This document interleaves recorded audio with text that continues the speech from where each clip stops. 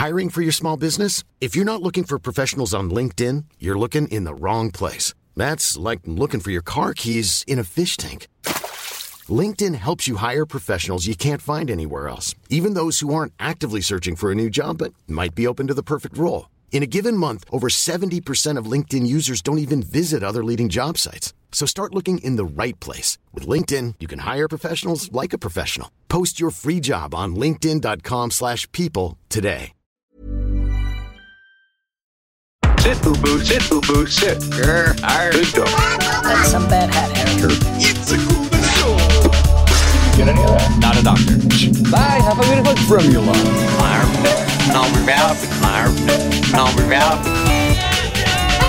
Hi, Mason. Good night, everybody. Absolutely.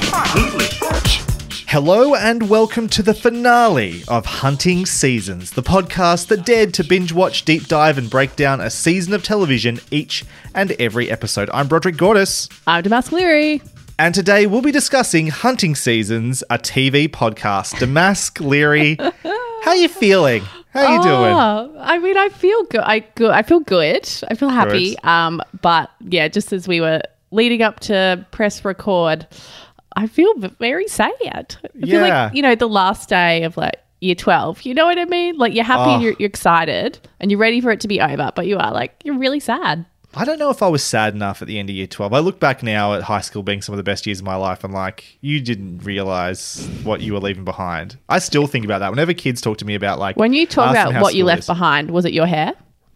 That was part of it, absolutely. When I talk to kids who are like, talking about school and they're like, oh, high school's fine. I'm like, you will never be in a place ever again where you just have to show up for like 6 hours. All your friends are there. You do some fucking schoolwork and then you go home and like play video games. This is the best goddamn years of your life. Mate, as someone who, I'm still in high school. I go to high school every day. That's a beautiful like way of looking back at it. It's actually not the best years of anyone's life, I don't think.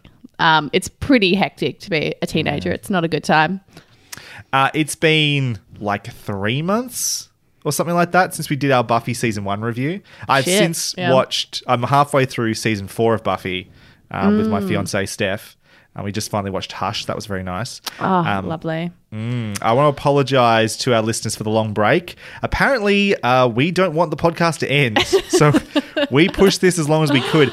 It's mostly me pushing it back. My classic avoidant behaviour. Yeah. I'm good at that too, don't worry. Especially when it comes to finishing things. Like that is just, I can get all the way up until like having to just get it out there and it just won't happen. Yeah, I never finish anything ever. That's why I'm like so proud of having done Hunting Seasons for so long because I've actually stuck with something. And now, yes, completing it. I was tempted to do a Netflix and promise a conclusion, but then cancel us before we could ever get there. Because yes, I am still mad about Glow. Yeah. But what we've decided to do, and this is part of the thing as well, is we're trying to figure out how do you do a final episode? What should we do? We've decided to structure the finale like a normal review episode of the podcast, except instead of reviewing a season of TV, we'll be reviewing the last 6 years of the podcast. Most self-indulgent bullshit you can imagine. Yeah, absolutely. It's like very meta, very community. This is an Arbed within an Arbed situation. Hopefully this works out. This could be one of the worst episodes we ever make. Hopefully it's a celebration of Hunting Seasons and the last 6 years. With that in mind, let's get to our spoiler-free review of Hunting Seasons, a TV podcast. Let me clue you in. Season in review. Hunting Seasons is a light entertainment/discussion podcast created by Broderick Gordis and Damask Leary out of their own boredom, based on the habit of talking way too much about television. Premiering on January 1st, 2017, the story centres around Brod and Damask, two housemates who had been friends since high school, trying to catch up on all the prestige TV shows they'd somehow missed by binge-watching, deep diving, and breaking down a season of television each and every week. The show mostly stars Gordis and Leary, but are occasionally joined by the likes of Cameron Williams, Joe Coughlin, Lauren Jankowski, Matt Palmer, Lucas Heil, Karen Morrison, Joel McDonald, Hannah Dallas, Lauren De Jong, Sean Kirkpatrick, Liam Gordis, and unofficial third chair Paul Mitzi of the Swapcast podcast. Hunting Seasons, a TV podcast, consists of 200 dedicated review episodes and 40 bonus episodes, including off-topic, hot topic, quarantine TV recommendations, and more, with each episode coming in at around 1 hour and 36 minutes and taking us approximately 380 83 hours or almost 16 full days of our lives to record, not to mention prepare and edit. So Damask Leary, before we get to our spoiler-free review thoughts, just a quick leading question. How familiar were you with podcasts before making Hunting Seasons? Great question. I was very, very familiar. I don't really, this is a weird thing. I'm sure I've mentioned it before on the podcast. I don't really listen to music. I don't know why. Like, music is fine, obviously. It's the reason it exists, but it's not really my jam, pun intended. But, like, I have always loved podcasts. The first podcast I ever listened to, I remember I was in the car with my good friend Angus, and he told me about how did this get made, and he was playing an episode, and I just thought it was so funny. And I just fell in love immediately. And one of my favorite things is, like, you know, playing Minecraft or another game like that and just putting on a podcast, oftentimes one that I've, like, listened to over and over and over again. Comedy podcasts, improv podcasts are my favorite. And it actually reminds me of when I was younger and I used to play GTA, and my favorite thing to do was just drive around and listen to the comedy, like, talkback radio stations. Sure. And I would re-listen to those because obviously it's on a loop. But yeah, I don't know. I love them very, very much. It helps, like, drown out all the thoughts. I'm an overthinker. I don't know. You just hear stories and perspectives that you otherwise wouldn't. And I love them. Yeah. I'm very similar. I don't listen to much music. This has become really evident. I do a trivia night thing every Wednesday with some friends. And the last round is the music round, and I may as well not be there. My finger is so far from the pulse of music. So I listen to a lot of podcasts. It's hard for me to remember what my first podcast I ever listened to was. It might have been like the Rooster Teeth podcast. It might have been, actually, it was probably the Penny Arcade podcast, where they were sort of, you got to listen to the Mike and Jerry of Penny Arcade basically make a comic. They were really, really interesting to listen to. It was very cool. And then from there, I became an avid listener of a few different podcasts, especially the Slash Filmcast with Dave Chan, Devitra Hardwar, and eventually Jeff Kanata. And also, so that was like a film podcast, movie news and review podcast, and a lot of the way, I think a lot of inspiration for Hunting Seasons came from listening to the Filmcast. Oh, absolutely. In a big way. Straight up rip-off, yeah. Yeah, pretty much. Similarly, Jeff Kanata's other podcast, the DLC podcast, which is a video game discussion podcast, a lot of, like, the fact that we have bumpers and stuff comes from the fact that they have bumpers for their different segments, which I always really liked. And then the other podcast I listened to a lot was what's now the Easy Allies podcast, and was the GT Time or GT podcast, Game Trailers podcast, which was a video game discussion podcast. So there was this thing where I had, like, podcasts that were based on talking about film and talking about games. I didn't really have a TV-centered podcast, which may or may not have helped to inspire us to do what we're doing. So, Damask, with all that in mind, would you like to give your spoiler-free review of Hunting Seasons, a TV podcast? Sure. I haven't written anything down, so let's see how this goes. Okay, so I think it's fair to say that at the very beginning of the podcast, it's a little rough. I think our actors, our characters, our players didn't really know what they were doing at all, particularly the character of Damask. Very much, I think, wanted to sound like she knew what she was talking about and often didn't, but that's okay because I think ultimately she's rather lovable. The character of Brod is actually very knowledgeable, if not incredibly obnoxious, but also very, very lovable indeed. I think the evolution of the show, it starts off a bit like janky, but I think they eventually find their rhythm. I think often when we review TV shows, we always say, one, character is important, caring about the characters. And I think that what I've heard from audiences or listeners of the podcast is that the genuine friendship expressed in the show is one of the best aspects of it, and the way that the two characters communicate, sometimes with very different opinions, so oftentimes with the same opinion. But it's always like pretty respectful, and there's always like a great sense of love behind everything that's said. So yeah, I think it goes all right. Yeah. Very nice.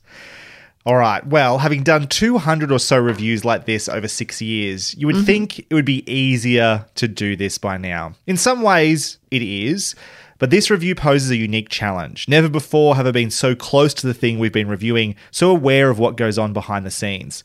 This situation comes with upsides, to be sure, but also downsides. If I'm not careful, it could overwhelm me, send me spinning. So the smartest course of action is to stick to what I know, follow my process, and lean into my familiar style. What does that all mean? Break the subject down and focus on its technical components, of course. Let's start with audio. It's hard to undercut the importance of sound in the podcast medium, so it's disappointing that Hunting Seasons is such an auditory mixed bag. Like many aspects of the show, the quality undoubtedly got better as the show went on, but it's impossible to ignore the state it started in. You would be forgiven for thinking the hosts were crowded around a single cheap microphone inside a cavernous living room. So I was thankful when an obvious bump in budget helped to improve production standards relatively quickly. Though that's not to say it was consistently smooth sailing from then on.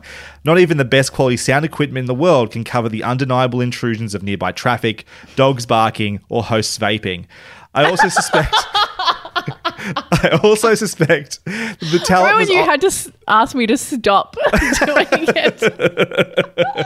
I just gave up eventually. It's definitely in there most of the time.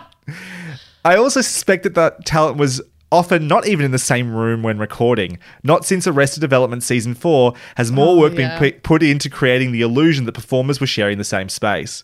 On the visual front, Hunting Seasons leaves a lot to be desired, mostly because the majority of the episodes have no visuals to speak of. Of the few occasions videos were included, only once were actual studio lights and professional cameras utilised. You have to wonder if something used so rarely and so roughly was worth including at all. On the other hand... I also remember I'm wearing glasses, because that's before I had the glasses I have now. I'm wearing glasses in that recorded episode because I had a huge pimple on my nose. And I'm still very thankful to this day that I did that. On the other hand, a highlight of Hunting Seasons, possibly its biggest strength even, was the convincing chemistry of the two leads. Something about their back and forth, featuring both affection and friction, leads believability to the notion they're truly decade-long friends, or more than that actually. There was a balance with Damask's focus on story, character, and the emotional side of their conversations, not to mention her sharp wit, against Brod's focus on the process, structure, and formula of the form, all while stumbling to read and pronounce even the most common of names. But while this pairing certainly worked well on its own, it was always a highlight when they were joined by additional characters. So much so that I wish they could have included special guests far more often than they did. A missed opportunity for sure. If pressed to name Hunting Season's most significant weakness, I'd have to pick its pacing, both in the micro sense and the macro. On one hand, early episodes ballooned to almost 3 hours in length. How did we have so much to say and everything was important that it needed to stay in? The one that stands out is the Westworld Season 1 one, which we basically sifted through with a fine-tooth comb. That is a long fucking episode. Yeah. And only after a huge structural overhaul, where familiar aspects of the original show were spun off into their own side series, did installments get reined back to a more relatively reasonable length. On the other hand, while Season 1 featured almost 50 episodes, we released an episode basically every week in the first year. Yeah, I was working like 12 hours a week. I had heaps of time. Didn't have much going on. Each releasing at a blistering clip and on a reliable weekly schedule. Behind-the-scenes challenges meant each passing year featured fewer and fewer episodes with less and less consistent release dates. How the small but loyal audience stuck around for so long as they did is nothing short of a small miracle. Finally, something has to be said for the quality of the writing. It had its highs, especially during episodes discussing the best and worst players of the TV landscape, with emotions, humour, and hyperbole colouring the dialogue of the leads. But it has its lows too. It's hard to know for sure, but there is reason to believe that some episodes were produced using first drafts or scripts that were still being written into the early hours of the morning, or even right up to the time of recording. Some have even speculated that more than a few episodes were almost completely ad-libbed, with barely a script to speak of. Unless your name is I just couldn't couldn't be bothered, all right? I just, I showed up. Usually hungover, but I showed up. Unless your name is Dan Harmon, this shit just doesn't fly. Hopefully by now it's evident that the Hunting Seasons TV podcast represented a multitude of varying technical qualities and inadequacies. But despite its unbalanced audio tracks and Brod's constant mouth breathing into the mic, the show repeatedly managed to achieve its primary goal: allow two media nerds with a tiny amount of insight and absolutely no filter to regularly get together and immerse themselves in the medium they love, while simultaneously sharing their love and connecting with the like-minded people all over the world. As a wise man once said, it's not the quality of the MP3 file you upload that matters, it's the friends and dedicated online listenership you make along the way. And by that metric, Hunting Seasons was a rousing success. Before we get to our scores out of 5 stars, Damask, we do have some messages from listeners of the podcast who want to share their thoughts as well. I'll start with this one from Twitter. This one comes from Steve Jeffrey, one of the most involved listeners of the show. And I want to thank Steve here right now. Love you, Steve. And GJ Corbin as well, Yes. who I don't think is on social media much anymore, but hopefully gets a chance to hear this as well. Those GJ two in is a particular. champion. Yeah, really. These are some of our most dedicated listeners, and we loved having them involved in the show. Yep. Steve writes, can neither confirm nor deny emotions were running high listening to this. This is us announcing, of course, that we were ending the podcast. You guys are one of the first podcasts I started properly following. It's been lovely hanging out with you for the past few years. Big love to you both. Thank you very much, Thank you. Steve. That's nice. Damask, I think you have a tweet from Fred. I do. All right, so Fred writes, this absolutely kills, because of you guys, I've seen shows I never would have. Well, I love Brod's logic and I love the technical side of his reviews. Damask is my spirit animal and I go on every emotional roller coaster with her. I wish I liked and subscribed more. That's very sweet. Appreciate that. And we have some emails, which are a little bit lengthier than our tweets. This first one comes from Georgia. Hi, Damask and Brod. I've loved and listened to Hunting Seasons for a few years now, and I just wanted to email and say thank you for the hours you've spent making such wonderful content. I have loved hearing your unique takes on so many TV shows. You guys have allowed me to get a lot of street cred from my friends and family every time I recommend a new show that I've discovered based on your recommendation.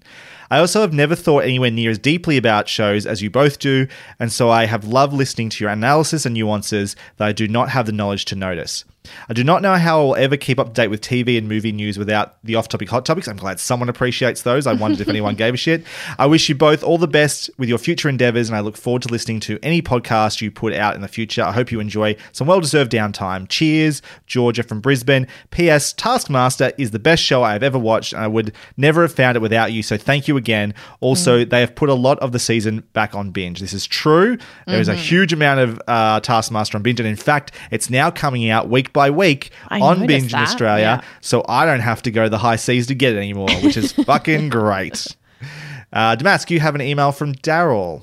I do. All right. So Daryl writes, hi, Damask and Brod. When I heard your announcement to end the podcast, I felt as if someone told me a close friend was leaving and I had only a limited time to enjoy their company.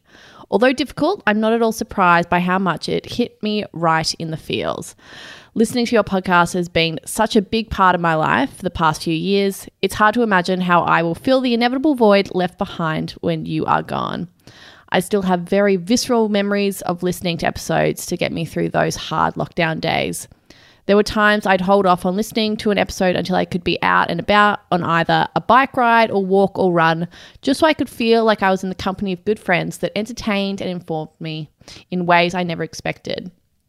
Introducing new phrases into my vernacular, such as show don't tell, and a bunch of others. There were even moments where I would tear up, as Damask did, moved by her heartfelt words, as elements of shows resonated with her at such a core level.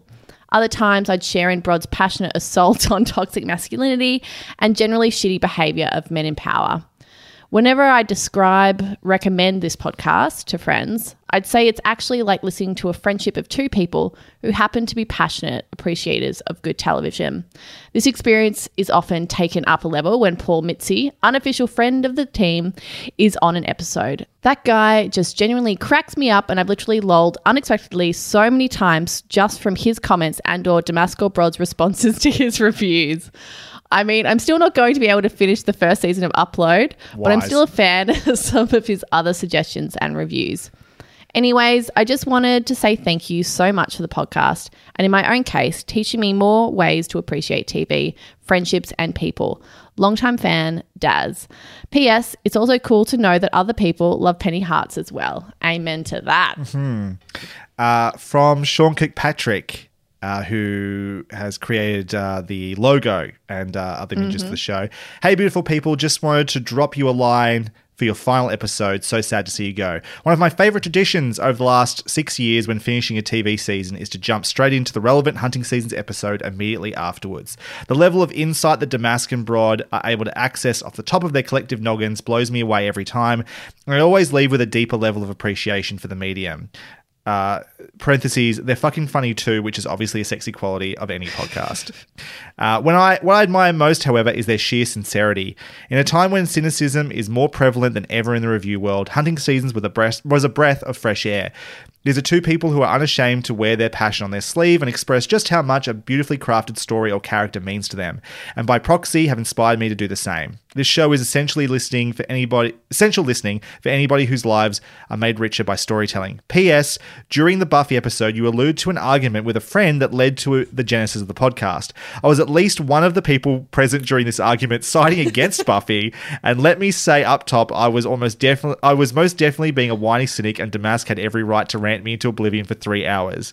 You may not have been looking for a bookend to hunting seasons, but here we are. Well done, and love you big time. Love, Sean. And Damask, there is one more email from Shari that if you could read that one, please. Absolutely. All right. So Shari wrote, I unfortunately found your pod about 6 years too late, but I've enjoyed listening to all your previous reviews. I really loved how in-depth you went in your reviews and actually looked forward to your differing perspectives on things, as that usually leads to the most interesting discussions.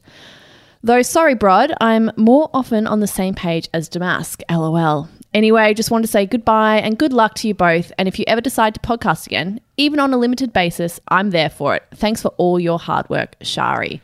Shari coming in with the correct opinions. I appreciate it. Thank you, everyone who took the time to write us a message. I really, really appreciate that. We loved reading these over the last couple of months as well. And it honestly means everything that, A, anyone was listening at all, but B, listening to the idea that anyone has enjoyed it or got anything from it is just the most gratifying thing in the world. So thank you very much, Damask. There is something I wanted to read. I didn't know where to put it in, but I think it kind of leads into this. But okay. Before I start, I just wanted to say thank you so much for those wonderful messages. It really does mean a lot to me, and I know it means a lot to Brod as well. It's really lovely to know that people have, I don't know, put up with us for so long. Chosen to be anywhere near us. And have enjoyed aspects of the show. All right, so... Okay, so this is what I wrote. This is quite a while ago, but when we were first talking about ending the podcast, and I just sat down and wrote a little something. So almost every email we have received has commented on our friendship. People hear the way we speak to one another and share our perspectives in a loving and special way. So I want to speak to that. In many of the emails, I'm realizing that people are marveling at the way we relate to one another, which means that they perhaps don't have that kind of safety in their own lives. And I just want everyone to know that every person needs a Brod. Brod is my brother. He's my moral guide. He's my cheerleader. He's my soul sister. And that last one is precious. Not many women can speak about a straight man and call them a soul sister. It's a huge compliment, the ultimate I can give. Brod has supported me in my love for TV, and what I mean by that is that he has challenged me at every stage. I think you've heard a lot of those moments on this podcast, but never in a diminishing way, but in a way that makes you examine why you love a thing. He wanted a deeper understanding from me, and he made me think about why certain elements of story worked for me and why others didn't. His interest in my opinions deepened my love for something that I already held most dear. If it hasn't been clear throughout the years, although I think it is, I fucking love this guy. He's taught me confidence in passion. He's taught me how to be confident in my own opinions. And honestly, he's taught me a lot about feminism. I want to honour who Brod is as a person, sure, but also as a man, specifically a white cis het man. There are a lot of men out there that look like him and come from similar backgrounds who have not become as wonderful as he is. And I know men can do better because Brod lives it every day. He's so honest and kind and strong. You know, I see men struggling with so much, all the things they're told they can and can't be, all the things they should or should not feel. But it's been so lovely to see Brod being exactly who he is, connecting with whatever brings him joy and encouraging those around him to be as passionate as he is. Brod challenges me to speak louder and more passionately because he speaks so loudly and passionately. He'll challenge me because he lives life with endless curiosity about the thoughts and experiences of others. His intensity in our conversations exists because he believes my opinions are valid and he wants me to express them as loudly as he does, which is impossible, obviously, but I keep trying. I just want to all those emails we've got where people, you know, enjoy our friendship, I just want to say, find yourself a friend like Brod, someone that both encourages and challenges you. I feel so happy that I could share him with you all for as long as I have. It's been one of the most joyful experiences of my life. But now he's got to go and be legitimately, I think, the best dad a kid could have. I don't know what to say. Thank you. You're welcome. I love you too. And Thank I you. didn't prepare anything like that. But speaking of come on. I know.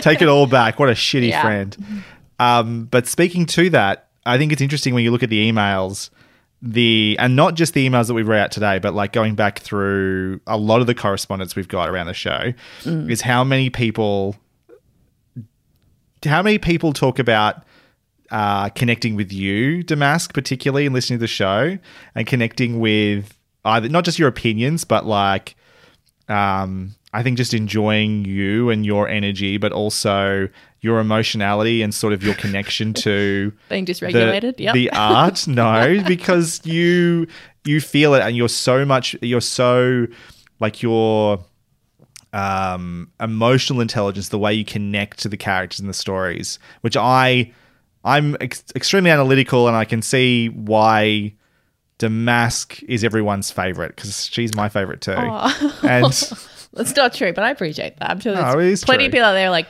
this chick's a fucking idiot. But that's really lovely. Thank you. And I received that.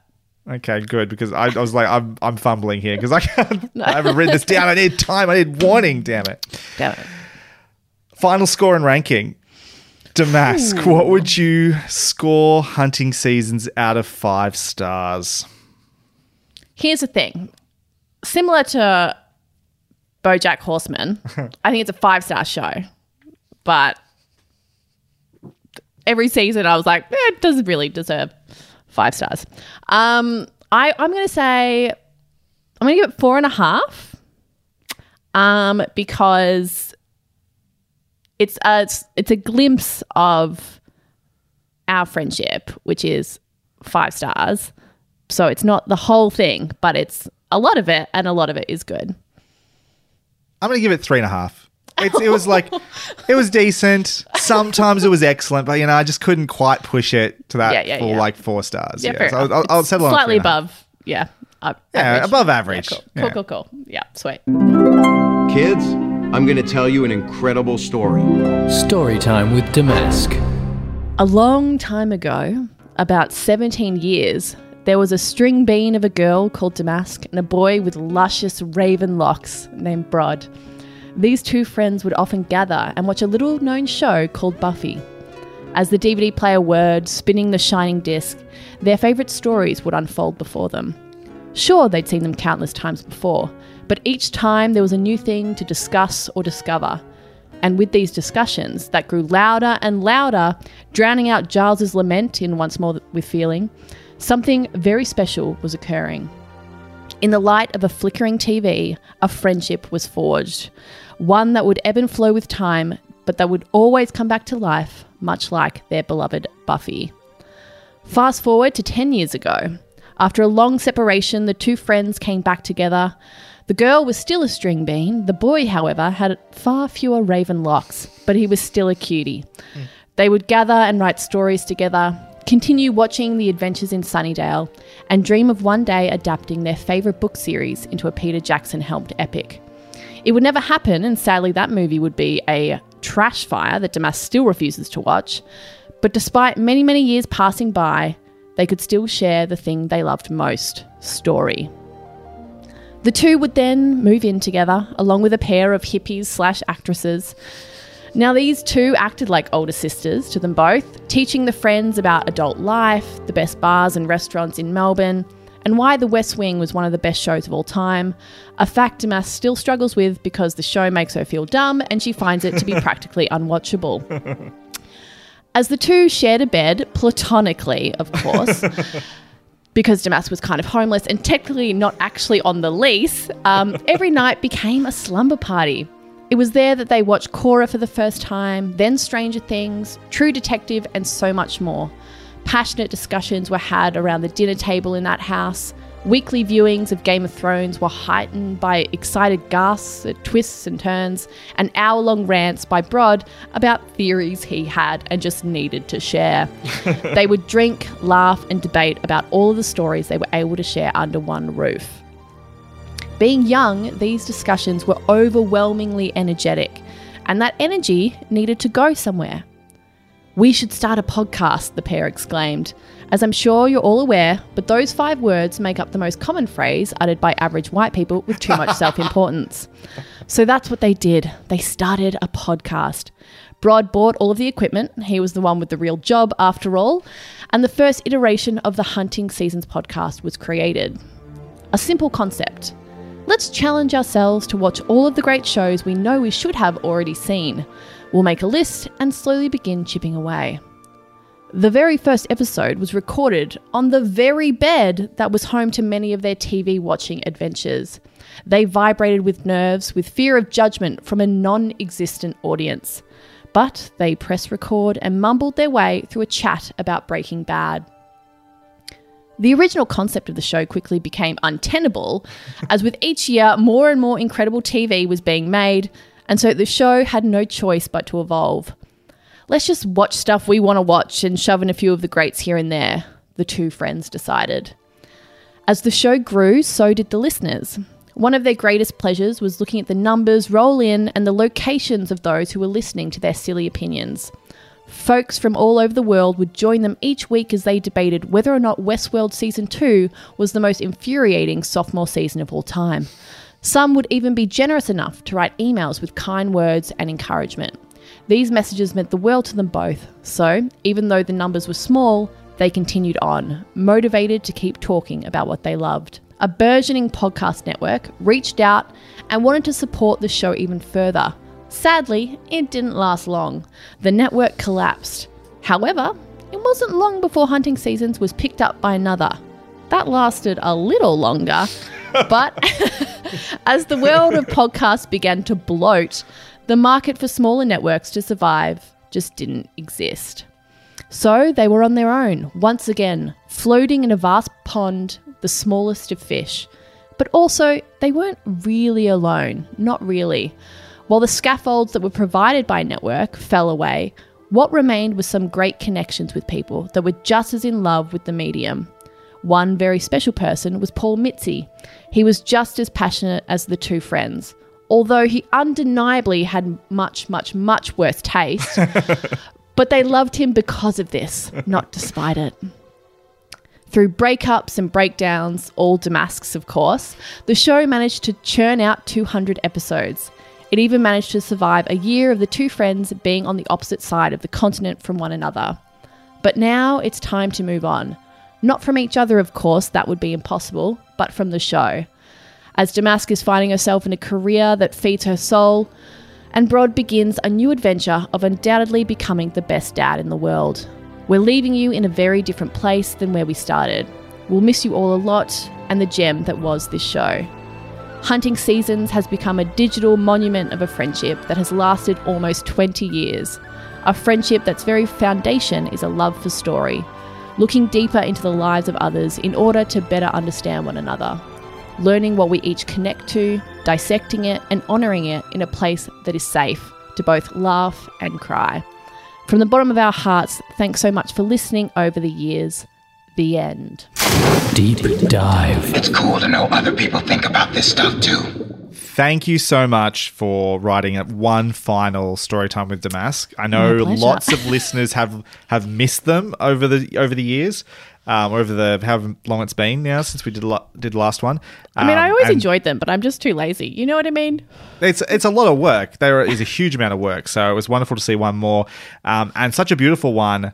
I gotta say, we got to do something that's not quite so sappy. This is going to turn to the wankiest podcast ever if we don't talk about TV for a second. Yes, let's do it. So let's use the deep dive discussion section of the podcast to talk about the TV shows we've reviewed basically over the last 6 years.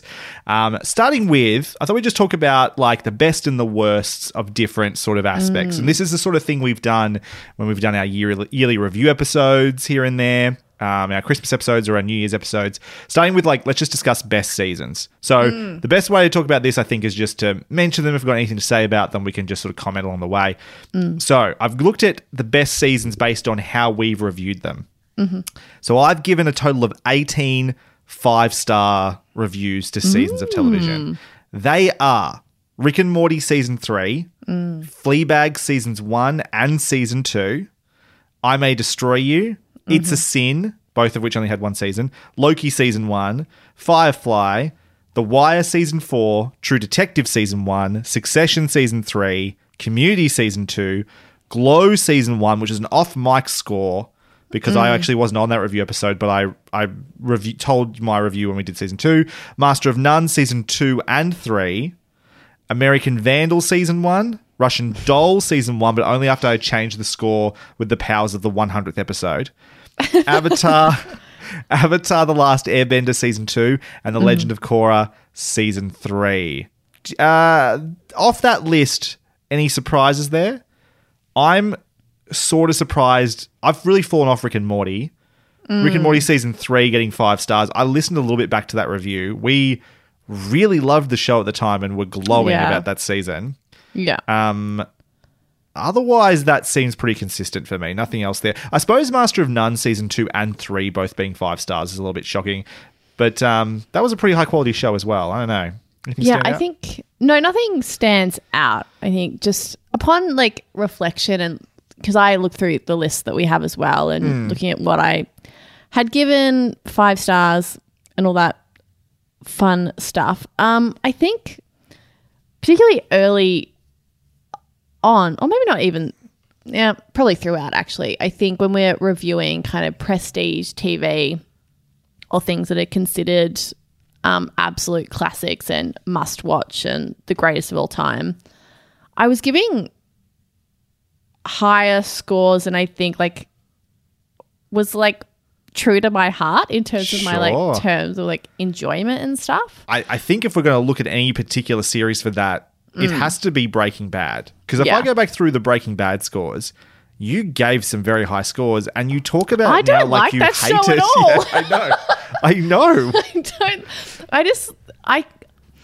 I think particularly early on, because the show is well crafted in a lot of ways. So I think Totally. towards the latter half of the show's run, I think it was MacGyver-esque and a bit fucking stupid actually. I mean, the very finale, the bit with the stupid, massive spoilers for Breaking Bad, the gun in the trunk thing in the finale. Just every time he got out of a situation, I was like, this is, they're what do we have? No real consequences? Anyway. So I could I guess I was trying to be almost more objective about it than actually being well, do I actually enjoy watching this show? And the answer is no. And I think I kind of feel that in a similar way about The Sopranos as well. I think there's it's a very different time in television. So the show just feels quite old in terms of its construction. But did I enjoy watching that show? No, I did not. I had some cool moments, but beyond that, it's not really my jam either. But yeah, no. So nothing on your list surprised me. Okay, I have something to say about The Sopranos later in the podcast. I'll come back to that then. Okay. So I gave 18 5-star reviews. Damask, you gave 29. What more than one in I think 1.5 out of every 10. basically 3 out of every 20. Seems excessive when you say it like that. Yep. So those reviews were The Handmaid's Tale Season 1, a show you don't like. It got, I think if it was just season 1 like the book, Yeah. I think great show. Yeah. Rick and Morty Season 3, we both get it 5 stars. Fleabag Season 1, but not Season 2. Yeah. I May Destroy You, Loki Season 1, The Wire Season 4, True Detective Season 1, Succession Seasons 1, 2, and 3. I stand by that. Yeah. Community Season 2, correct. Glow Season 1, also correct. Russian Yes. Doll Season 1, Breaking Bad Season 5, Part 1. So this is getting towards the end as well. Like, I think I just needed I needed a conclusion, I think, and I was excited about that. The End of the Fucking World Season 1. Stand by that one? Yeah, I'd have to rewatch it. I think It's a good that was show. a show where I really enjoyed watching it. Yeah. I think I Yeah. really enjoyed that story. Watchmen Season 1, The White Lotus Season 2, so that's pretty recent. BoJack Horseman Season 6 Part 2, Avatar, The Last Airbender Season 3, The Mandalorian Season 2, that is crazy. The Mandalorian Season 2 got 5 stars. Though I think, once again, I really enjoyed it, and so I stand by it. I loved it. I had so much fun, even though there's a 3-hour lecture at the end of that podcast where you tell me that I'm wrong. Which also makes me love it more. I'm going to relish that 5 stars. Quick side note, just for where we Yeah. are in time for a second. Are you planning to see the Mario Brothers movie? I've already seen it. What did you think? I loved it. Okay. Oh, no, did you not like I'm it? going around ranting about how disappointed I am in it. That's my new Luke Skywalker at the end of Mandalorian Season 2. Is me It's a talking movie about for children, and it was so joyful. I don't know what you're talking about. go anyway. find the latest episode of the Story Mode podcast. I was a guest on it to talk about it. I go into full details about why my problems are with that. Well, that sounds Anyway. intolerable. I'll definitely give that a listen. And now you know why the podcast is ending. Atlanta Season 2, Westworld Season 1. What a show. The Sopranos Season 1. Hack Season 1. WandaVision Season 1. Yeah. The Legend of Korra Season 4. Kidding Season 1. Harley Quinn Season 1. Yep. And Arcane League of Legends Season 1. Wow. Yeah, I stand by them. So, I don't know. I really like TV. What can I say? It's true. Collectively, both of us, and these we've all mentioned all of these already, but collectively we've given 5-star reviews to 10, maybe technically 11 shows. So this is a perfect score across the board. Rick and Morty Season 3. Again, a show that neither of us really watches anymore, I don't think. I know. It was I really enjoyed it, though. It was great at the time. Fleabag Season 1. Yep. I May Destroy You Season 1. Amazing. Loki Season 1. Yep. The Wire Season 4. True Detective Season 1. Succession Season 3. Community Season 2. Glow Season 1. Russian Doll Season 1. And The Handmaid's Tale Season 1 because I wasn't on the app, but I think I would have given it the same score, basically. Of those, I think I stand by all of them. I do, don't think yeah. any of them I would say was incorrect. I think they were all all-timer seasons of television. So I'm pretty happy with that. Yeah. Is there one of that list that stands out as being the best? Because for me, I'd say it's True Detective Season 1. I think the revelation on watching that again, because we'd watched it previously when it originally came out, and watching it again to review on the podcast, was how fucking good that season, how that season of television is just like basically immaculate, I think. I think I May Destroy You. Yeah, I mean, yeah. I feel like it kind of came out of nowhere. It is its own story. It belongs to itself and not a part of something larger. Yeah, I think it blew me away. Yeah, so I think I'm going to go with I May Destroy You. Just quickly while we're talking about True Detective as well, the trailer for True Detective Season 4 Night Country, I think it's called, came out today. Looks promising. Doesn't mean anything, but I'm intrigued. I will Because probably we watch did it. Season 2 as well of True Detective, didn't we? And that was 3. terrible. And 3. Yeah, We yeah. did them both. Yeah. We did them all. Best show. So I'll go first. Very easy for me to say Community or Avatar The Last Airbender because they have been like my traditionally favorite shows for a long time. So I'm going to disqualify those two. Fair enough. I'm going to go based on like the stuff that we watched for the podcast specifically. The ones that come to mind early on are Glow. Really loved Glow. Still Yeah. fucking mad. Yeah. Atlanta, of which I haven't actually watched season 4 yet. But have. I really don't, liked it. And I don't know why. I just haven't got around to it yet. But every season of that was fantastic. Master of None is really good. Rewatching bits of that with Steph, I was reminded how good that show really was. Succession, which season 4 has not changed my mind. In fact, if anything, it's going up the rankings pretty quickly. I haven't watched any of it yet, but I'm really You haven't excited watched to. any of season 4? I haven't watched any of it. Damask. Yeah. The sake of saving yourself, watch the first 3 episodes of season 4 this weekend. I might just Because- do it tonight when I hang up this call and just Do it. binge it and Do it. treat myself. Yeah. Because otherwise I'm worried that by the time you get to watching it, some of the experience will be ruined for you. So watch that. Okay. All right. The Crown. What a Wasn't fucking that a surprise? great show that It was. really is. Though I haven't watched the last 2 seasons where Diana and stuff. Neither have I, actually. I haven't watched it.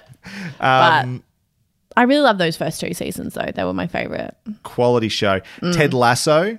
Right in the middle of gem. watching season 3 as well. That's a show that's yet to prove it's going to stick the landing, but Yeah.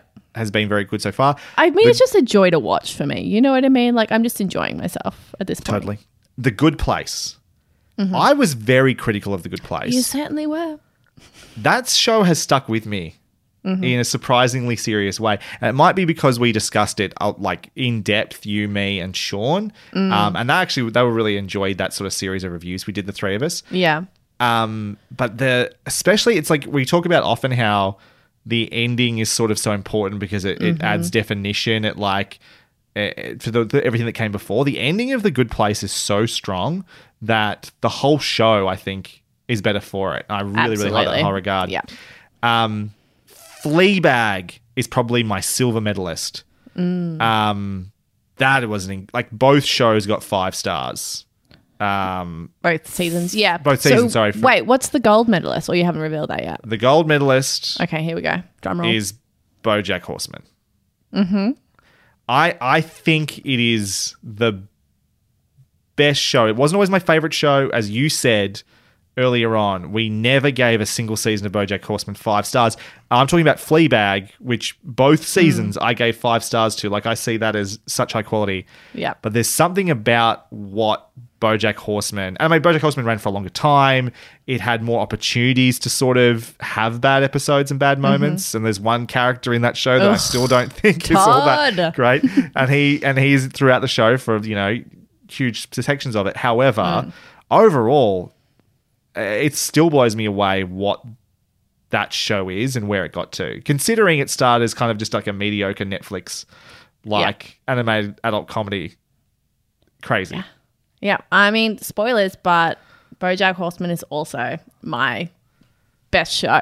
That is the gold medalist for me. I think, there's heaps of shows that obviously, we gave 5 stars to. I think my silver medalist, it's not over yet, but from the seasons that I've watched, was Succession. I think it's almost one of those shows that for me, it's one of those ones that you're told is really great. And then when you watch it, you're like, I get that it's great, but am I enjoying myself while watching this? Am I enjoying the story?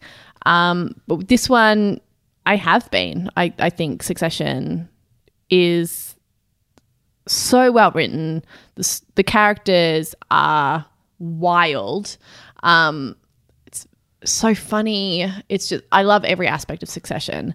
But BoJack Horseman, I don't know, reaches into my soul in a way that when TV does that, it I don't know, it feeds me. It was such an emotional experience watching that show. I think I was the most depressed I'd ever been in my entire life and have been since. I was in a really dark place and we were watching this little cartoon and experiencing a character like BoJack was both he's such an alienating character, but despite him being a horse, incredibly human and discussed really difficult things, difficult emotions, and obviously his expression of those emotions very different from my own, but was, I don't know, it felt emotionally true in a way that was like both devastating and reaffirming. And yeah, that show is incredible. And yeah, it's got to be the best show for me. And amongst all that too, like, yes, it's he reaching those highs that make it the standout. It was also just like very funny and so funny and very clever, whether it's like it's silly puns or it's alliteration jokes or just when like it would try, because it was one of those shows that wasn't afraid to use its format to be experimental. Yes. Like to do strange or out there or lateral thinking sort of episodes. Which is just always something I appreciate in TV. Well, it's such like an expression of like love for TV as well, which is like another show that we both love is Community, which also is an expression of like love for like film and TV. Does the same thing and loves to play with the format and genre and stuff like that. Yeah, absolutely. So from like a nerd perspective, like this is some really good storytelling using the tools that you have. Absolutely. In a masterful way. So on that level, it like was a sweet, beautiful song to me, and then the emotions, the characters, also did the same thing. So 2 for 2 on that one. Worst season. I only gave 6 shows a score under 2. And they were, and Just Like That, which I gave 1.5.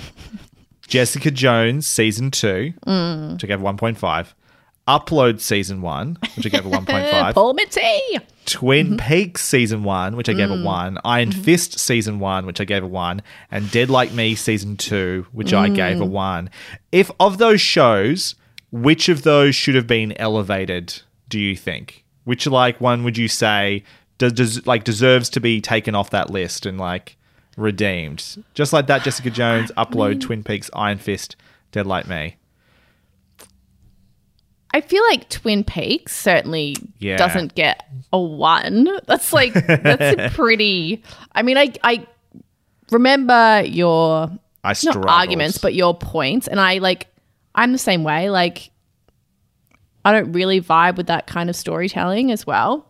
But I think for what it was very much its own thing and doing its own thing. I don't think it deserves to be on that list. Sure. Yeah. Damask, you gave 5 shows a score under 1.5 and weirdly didn't give a single 1.5 for the whole run of over 200 episodes. No show got a 1.5. It's just a score you just didn't give for some reason. It was either a 2 or 1 or lower.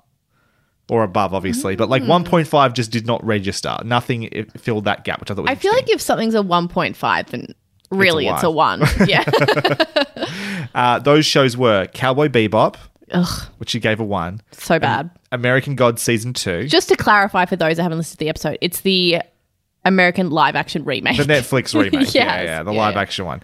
American Gods Season 2. Trash. Which you gave a 1. And Just Like That Season 1 also gave Trash. a 1. Yeah. Iron Fist Season 1, which you also gave a 1. Disgusting. And Dead Like Me Season 2, which you gave a 0. I'm hilarious. Deserved. Absolutely deserved. Yeah, it's strange. I stand by all of those. That possibly the worst show we've ever watched.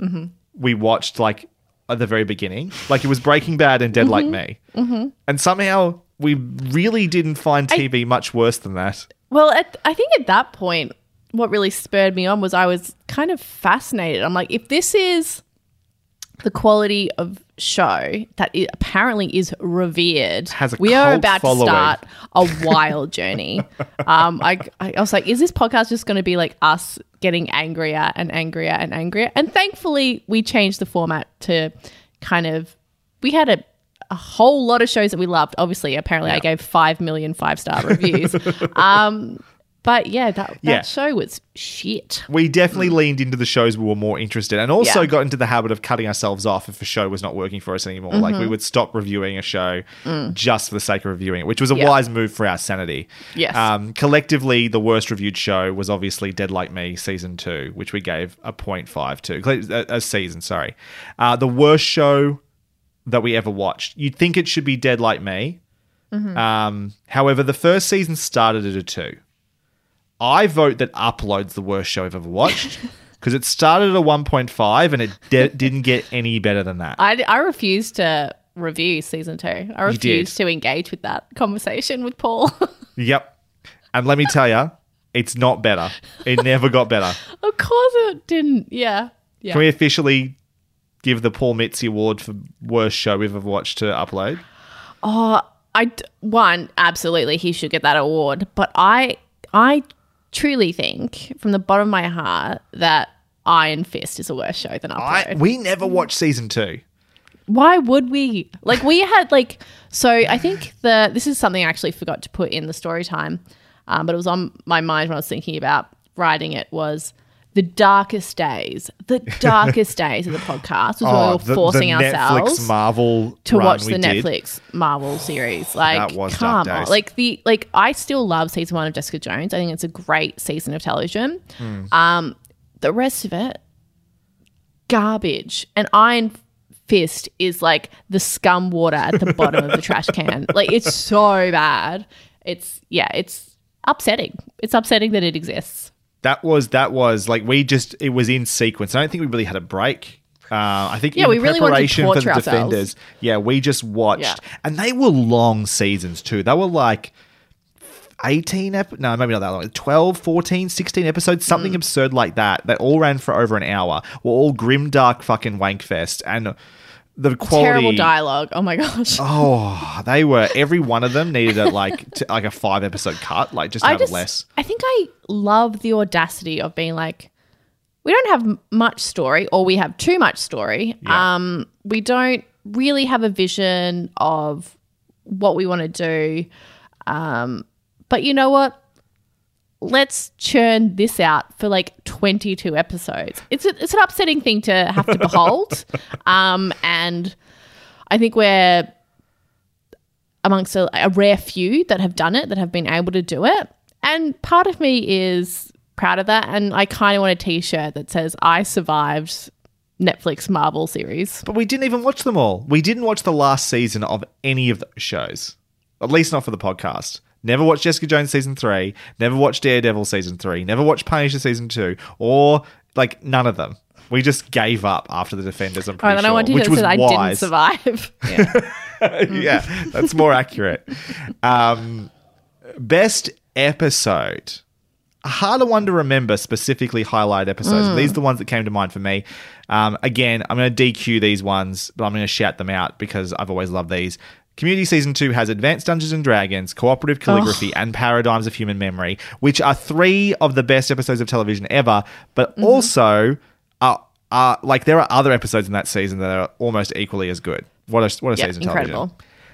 Ozymandias from Breaking Bad Season 5, Part 2, Episode 15. This is the Ryan Johnson directed episode. Ooh, The one yeah, where the it's a good episode. opening credits didn't even kick in till halfway through the episode. Yeah.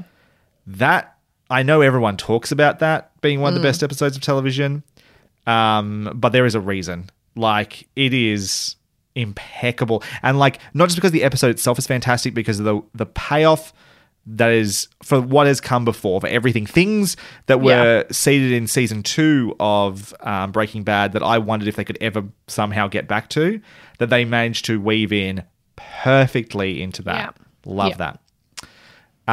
This Extraordinary Being. Do you remember this episode by the title? You won't, because I forgot No, it. of course I don't.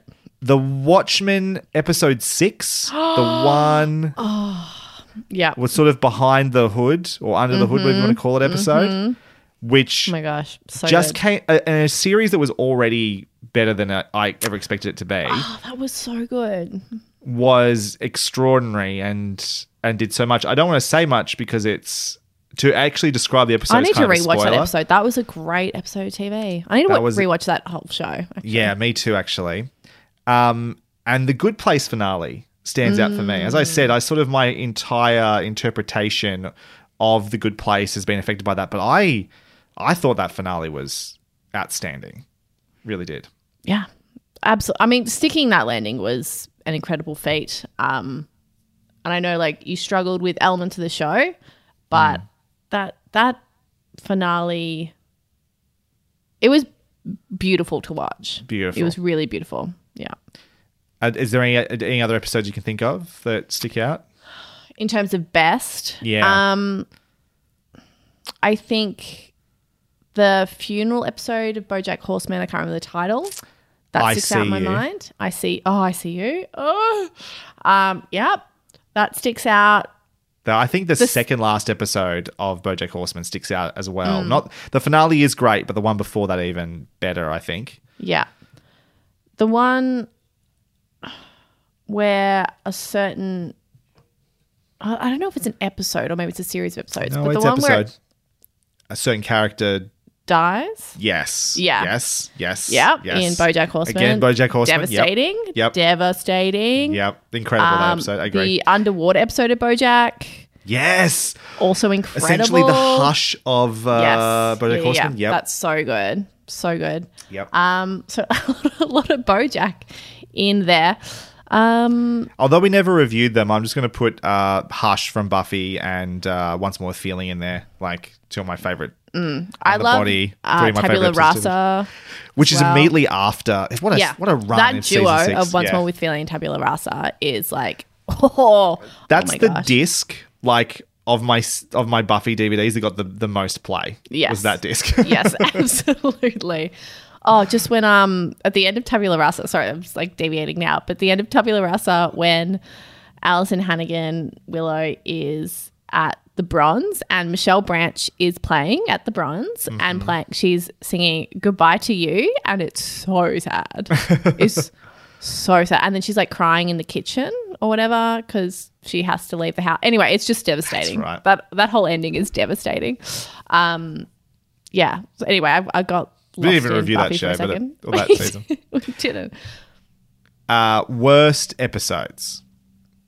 Even harder to remember. But I've got a couple that came to mind. Oh, please go on. There was apparently a clip show episode in the first season of Dead Like Me, which I don't remember because I've scrubbed all that. But just the fact Oh that my it God, exists. I do remember that. And we were so angry Yeah. that they felt like The they had audacity. enough content to be like, remember this, guys? Wasn't this fun? Episode 12. Like, clip shows are bad. There's a notoriously, like, the worst episode of The Legend of Korra is a clip show because they Yeah. basically didn't have a budget, but they wanted to still pay their staff, basically, so they made a clip Yeah. show.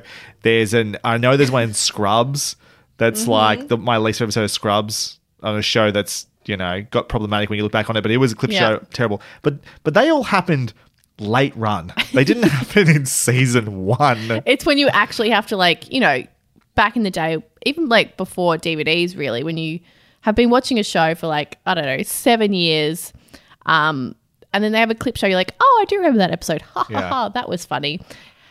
Episode 12 of one of the shittest shows that's ever been made is like, that is rich. That is rich. Stranger Things season 2 episode 7, The Lost Sister. The one where 11 Egregious. and like just stands out as like you could rip that episode out of that Mm-hmm. season and it wouldn't even matter that it's gone.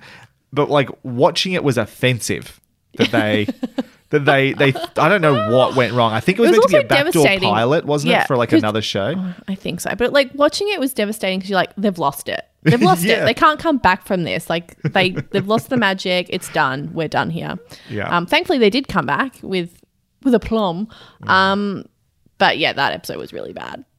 I think I'm going to give my gold star to the finale of Game of Thrones, though. I can't remember what it's called, but like an episode so Of course, bad, yeah. After a series of episodes so bad, but episode so bad that what was once the like a cultural touchstone, it was a phenomena, somehow lost all relevancy overnight.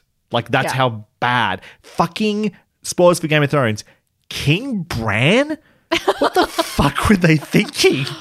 the person with the greatest story of us all. I'm like, Oh my really? God. Because I was very tempted to fast forward through all of his scenes, but apparently, yeah, I think that, I mean, that has to be it. The fact that episode, I mean, obviously, yes, it speaks to the season as a whole, did it? But specifically that episode renders the show unrewatchable because it does. has no point. Exactly. Like, can you imagine? Like, it is the anti-Good Place.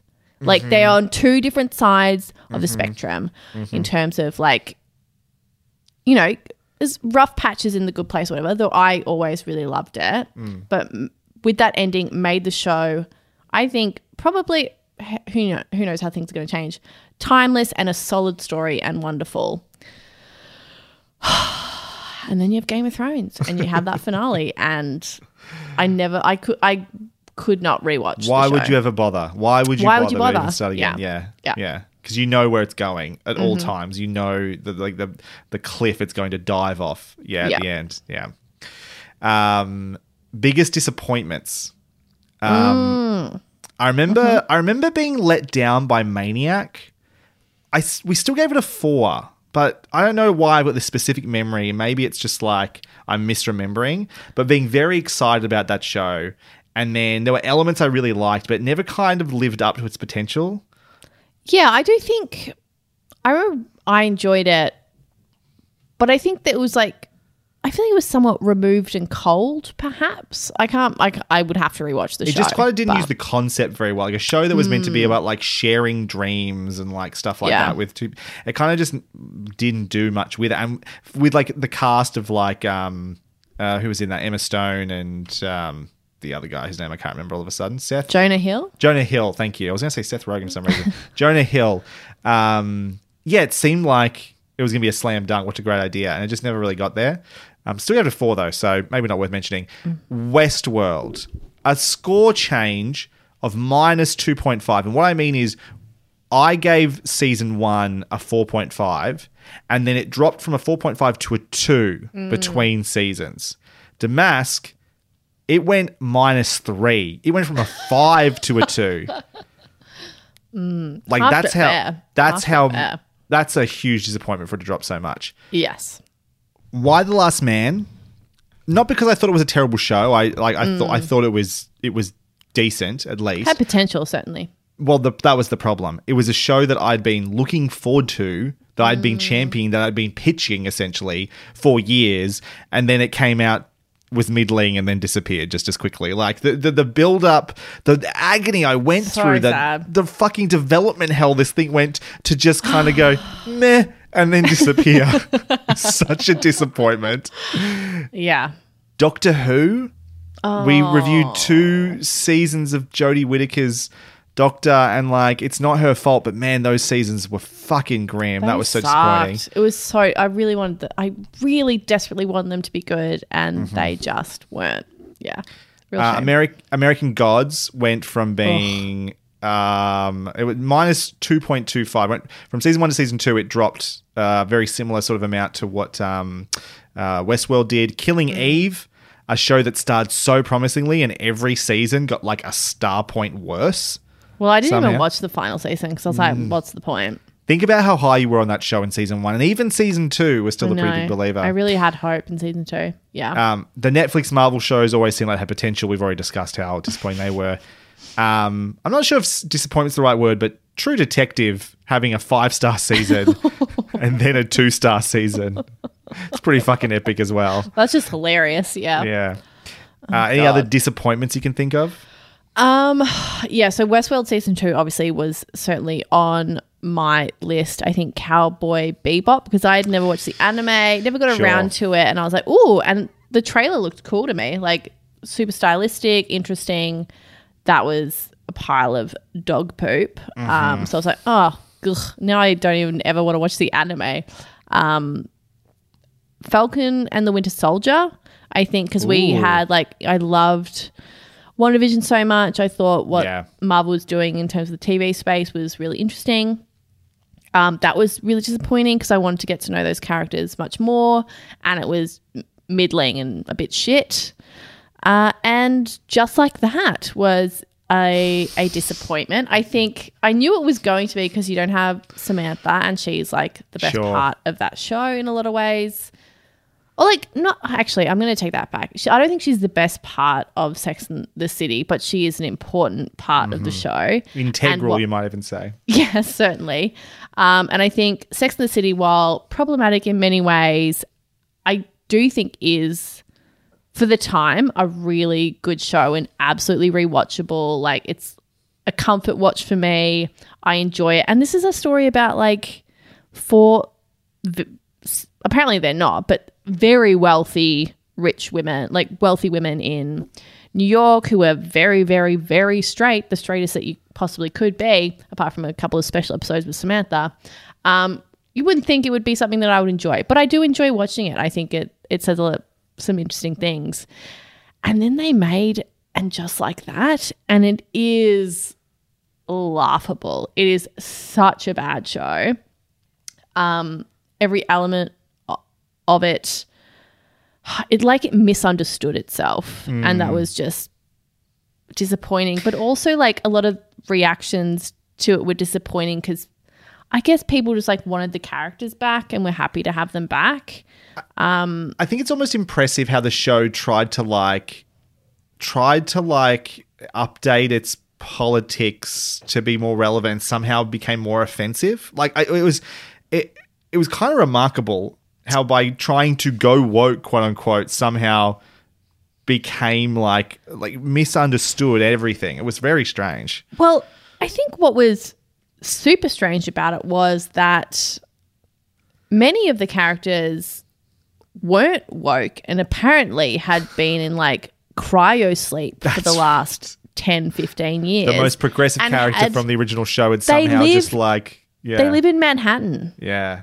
Like, and these are not women who like aren't going out and aren't part of like art and culture and that scene specifically. They're not like super wasps who like only go to certain, fundraisers or whatever. Like, they're people who, from what we knew, were a part of like the edge of things that were happening and interested in art and culture and all of that stuff. And for them to like be so confused by the world around them in a way that seemed baffling but also entirely unrelatable and obnoxious, I was like, what are we doing here? And then obviously I had to watch Miranda have sex with Che while Carrie was like shitting herself in bed. Like, was one of the most horrific scenes and the least sexy thing I've ever seen on television. Was really upsetting. Yeah. Biggest surprises. Something about what you described there was pretty surprising. But anyway, I'm going to say Watchmen was a massive surprise because that seemed like the fact that they were even making a sequel to not the movie, the Zack Snyder movie, but the actual comic book. Yeah. But the original creators were involved. Like, everything about it seemed misguided and somehow was excellent. They got it. Like, they absolutely got the original in terms of the graphic novel. Added but also didn't try to recreate it. Like, they built off it. That's what I mean. Is like they got the original in its essence. Yeah. And then what a feat to actually enjoy something someone else has created and honor it in such like a cool and interesting way.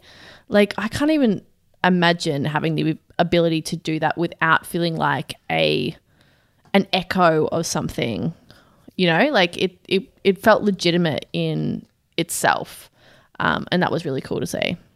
I'm trying to remember Damien Lindelof. That's right. Damien Lindelof was like the showrunner or the producers. A guy who I had decided a long time ago was like a cancer on storytelling. Turns out it wasn't him. It was like other people around him, possibly J.J. Abrams. What made you think he was a cancer? I don't remember. He was like involved with things like Lost and stuff like that. I think he was maybe involved in the writing of like some Star Trek stuff that had gone really badly. Gotcha. And it seemed like Damien Lindelof was the cause, and maybe it was actually Alex Kurtzman and J.J. Abrams who were the bad ones. And Lindelof had actually been doing solid work.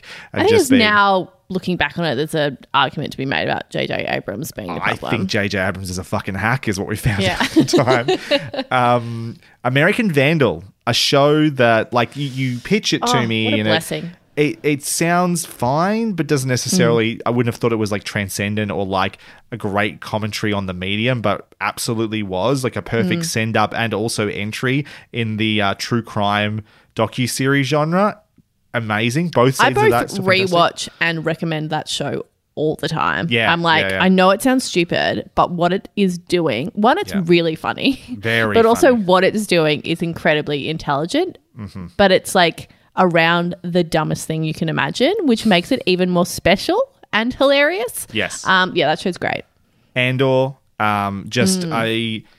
the pitch for that again, I was like, why do we want to show this Cassian Andor character? I didn't even like Rogue One that much. Don't Ugh, want I to see really a show didn't about like him. that. Turns out it's like evolved Star Wars to a place it'd never gone before. That was pretty incredible. Arcane League of Legends.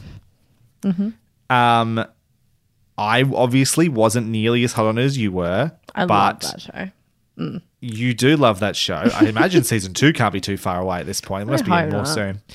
But like that as a video game series, well, I suppose we're learning that, like, although I'm not enjoying the Mario movie that much, video game adaptations, I think there is a boom coming when it comes to video game adaptations, both on TV and in cinema. The success of The Last of Us, the quality of things like Arcane, the success of the Mario movie, even though if I think it's a pretty substandard film, I think we're about to see this fucking explode. This is gonna be like the MCU, but for video game movies. And Arcane is a part of that because I had no interest in League of Legends, but they told a pretty cool story with that. I still have no interest in the game at all.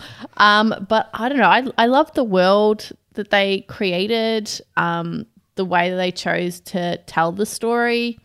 Yeah, I really liked that show. And it was just like a random thing I popped on Netflix. It was never on our list. Like, it was No, just that never. you found it, loved I it, and was loved like, it. we have to Yeah. record this. Our Flag Means Death.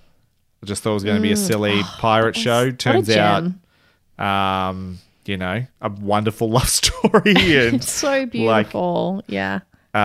completely, again, transcended sort of like the pitch of what you expect this show to be. Ted Lasso, I have no interest in fucking soccer. I didn't think I was going to be interested in watching a soccer show. I remember like when we would get together for D&D when I lived in Melbourne, and we'd have those big kind of weekend sessions, and the like Joel and stuff were like talking about this soccer show and how much they loved it.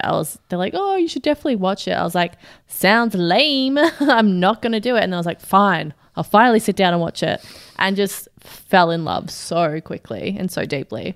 And one of those shows as well, I talk about Taskmaster a lot, being a show that got me through lockdown. Ted Lasso sort of, season 1 arrived at the perfect time when things weren't great in the world with COVID and lockdowns and so forth. And Ted Lasso really was a beacon of light and happiness and joy and hope when we needed it. In the same way that I didn't think I'd like a show about soccer, The Crown, I didn't think I had any interest in the fucking royal family. I thought I was going to be so bored. Yeah. That's an incredibly good quality show, at least the first 4 seasons. I haven't watched the most recent one, but that's an exceptionally, if nothing else, exceptionally well-made show. Like, that is, the craftsmanship of that show is exceptional. But like, Claire Foy, I still love her interpretation of Queen Yeah, Elizabeth. it's my favorite. Yeah, so good. There is something about that show that is just extremely compelling, and the fact that every episode, it wasn't one of those shows on Netflix because so many of them were that it was like a big movie being stretched out. Like, every episode was an episode, and you came and you watched it and you felt like a complete. It's very, very well made, that show. And finally, for me, Twin Peaks: The Return. I gave the first season of Twin Peaks a 1. I then for some reason decided to watch The Return week by week, and gave it a 4.5. I loved that. I never loved David Lynch before, Yeah. but something about that show made me go, I think I fucking get it.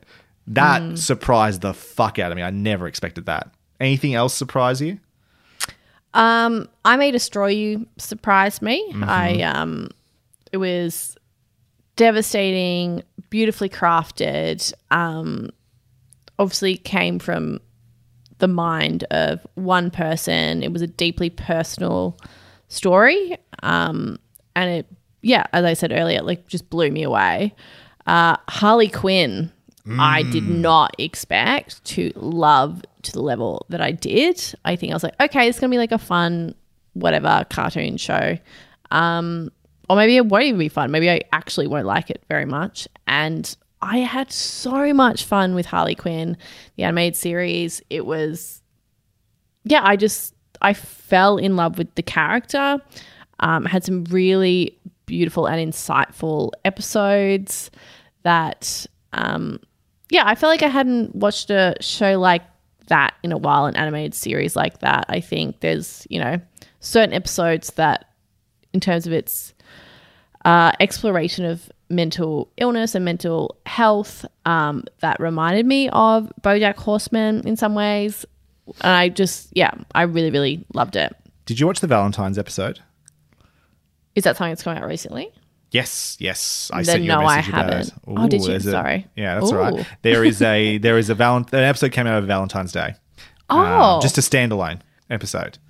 Okay. When after I've watched the Succession episodes, I'll jump onto that. Hell yeah! I haven't actually seen past season 1 yet of Harley Quinn. You haven't watched season 2 of Harley Quinn?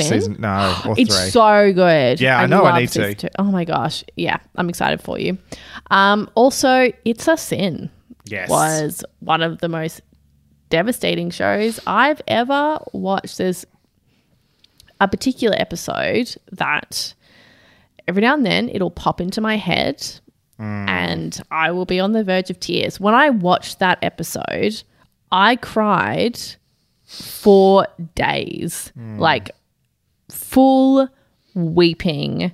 Like, it was, obviously there's been many stories told around that time and the decimation of, the queer community, particularly that of gay men, trans people, all of that stuff. There are stories have been told. The way that show decided to tell that story was unique, I found, in its tragedy because it was so personal. And the characters and that group of friends were so fully realised that when the devastation was wrought, it floored me, particularly with one character, but I was floored by it and still am to this day. Like, I just think, obviously full respect and empathy, when I meet and have interacted with older queer people that lived through that experience.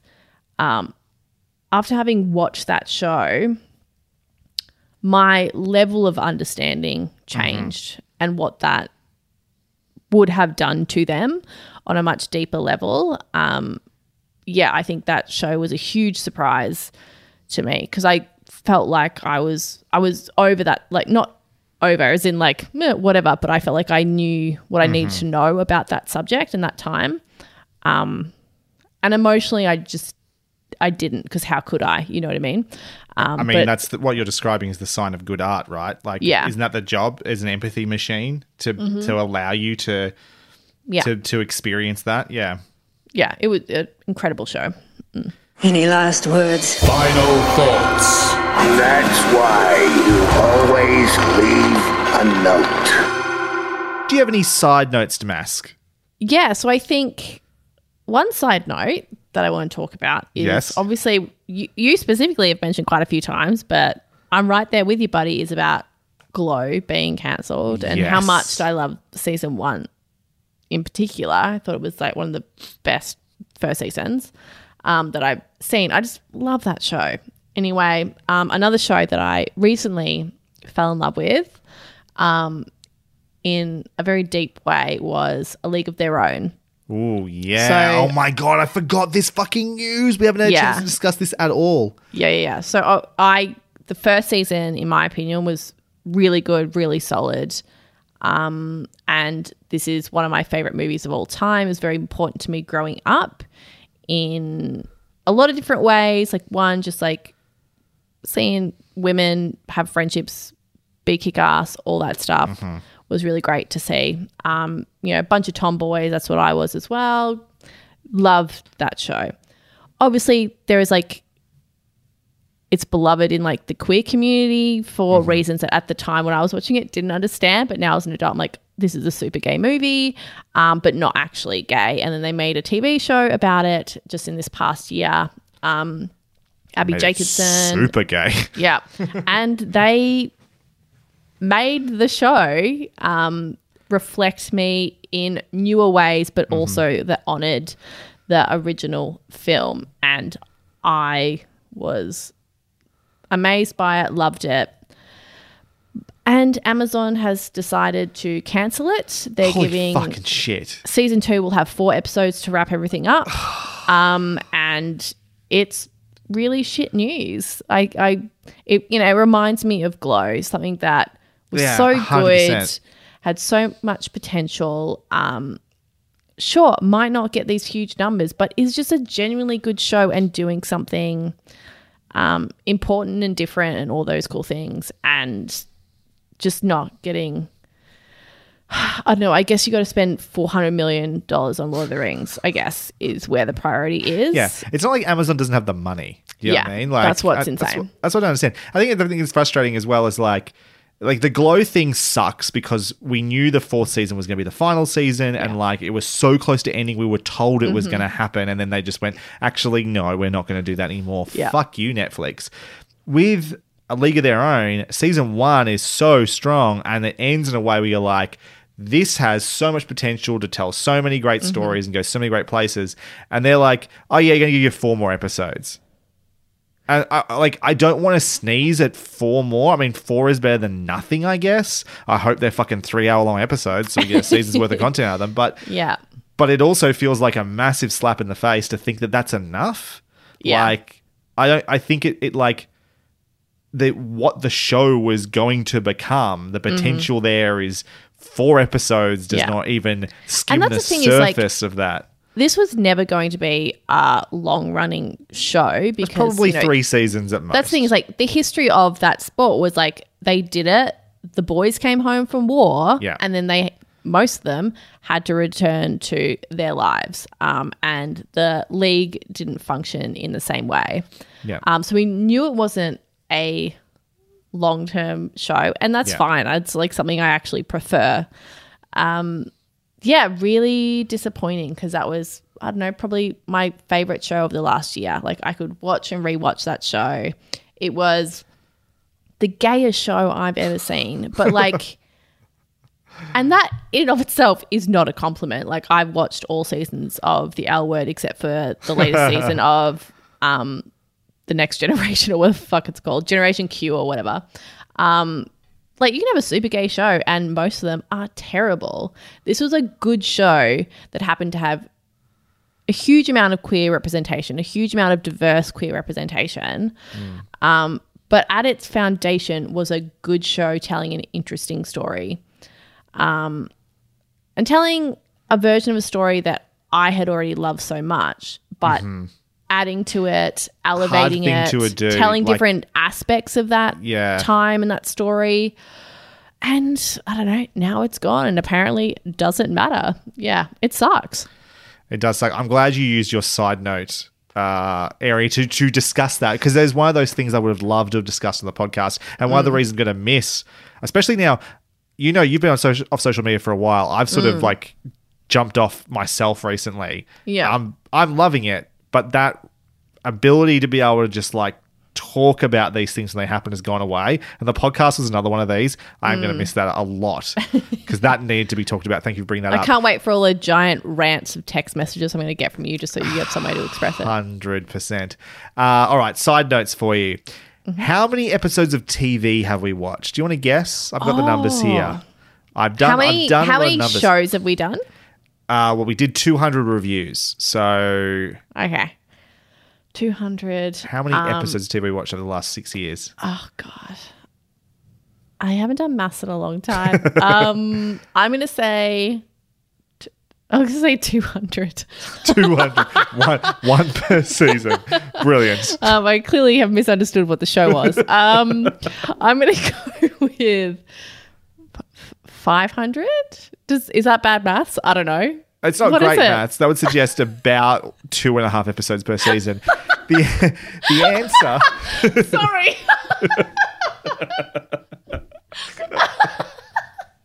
I wanted to say 1,000, but that felt like too many. I don't know. What was it? The That's answer really is embarrassing. 2,065. Oh, shit. 2,065 episodes of television. What was the average length of an episode, do you think? Like, I've taken all the average episode lengths and 45 minutes. Very close. 42 minutes, which yeah. seems about right for me. Yeah. How many hours/days were spent watching TV for this pod? How many days You of our told me at lives? the beginning of the episode. You said 16 days of our lives. That's how long it was recording was. How much actual TV did we watch on top of that? Oh, no. Oh, no. Oh, that's going to be depressing. Although not, because I love TV. I'm just thinking about all the shows that I absolutely hated. Okay, so recording 16 days.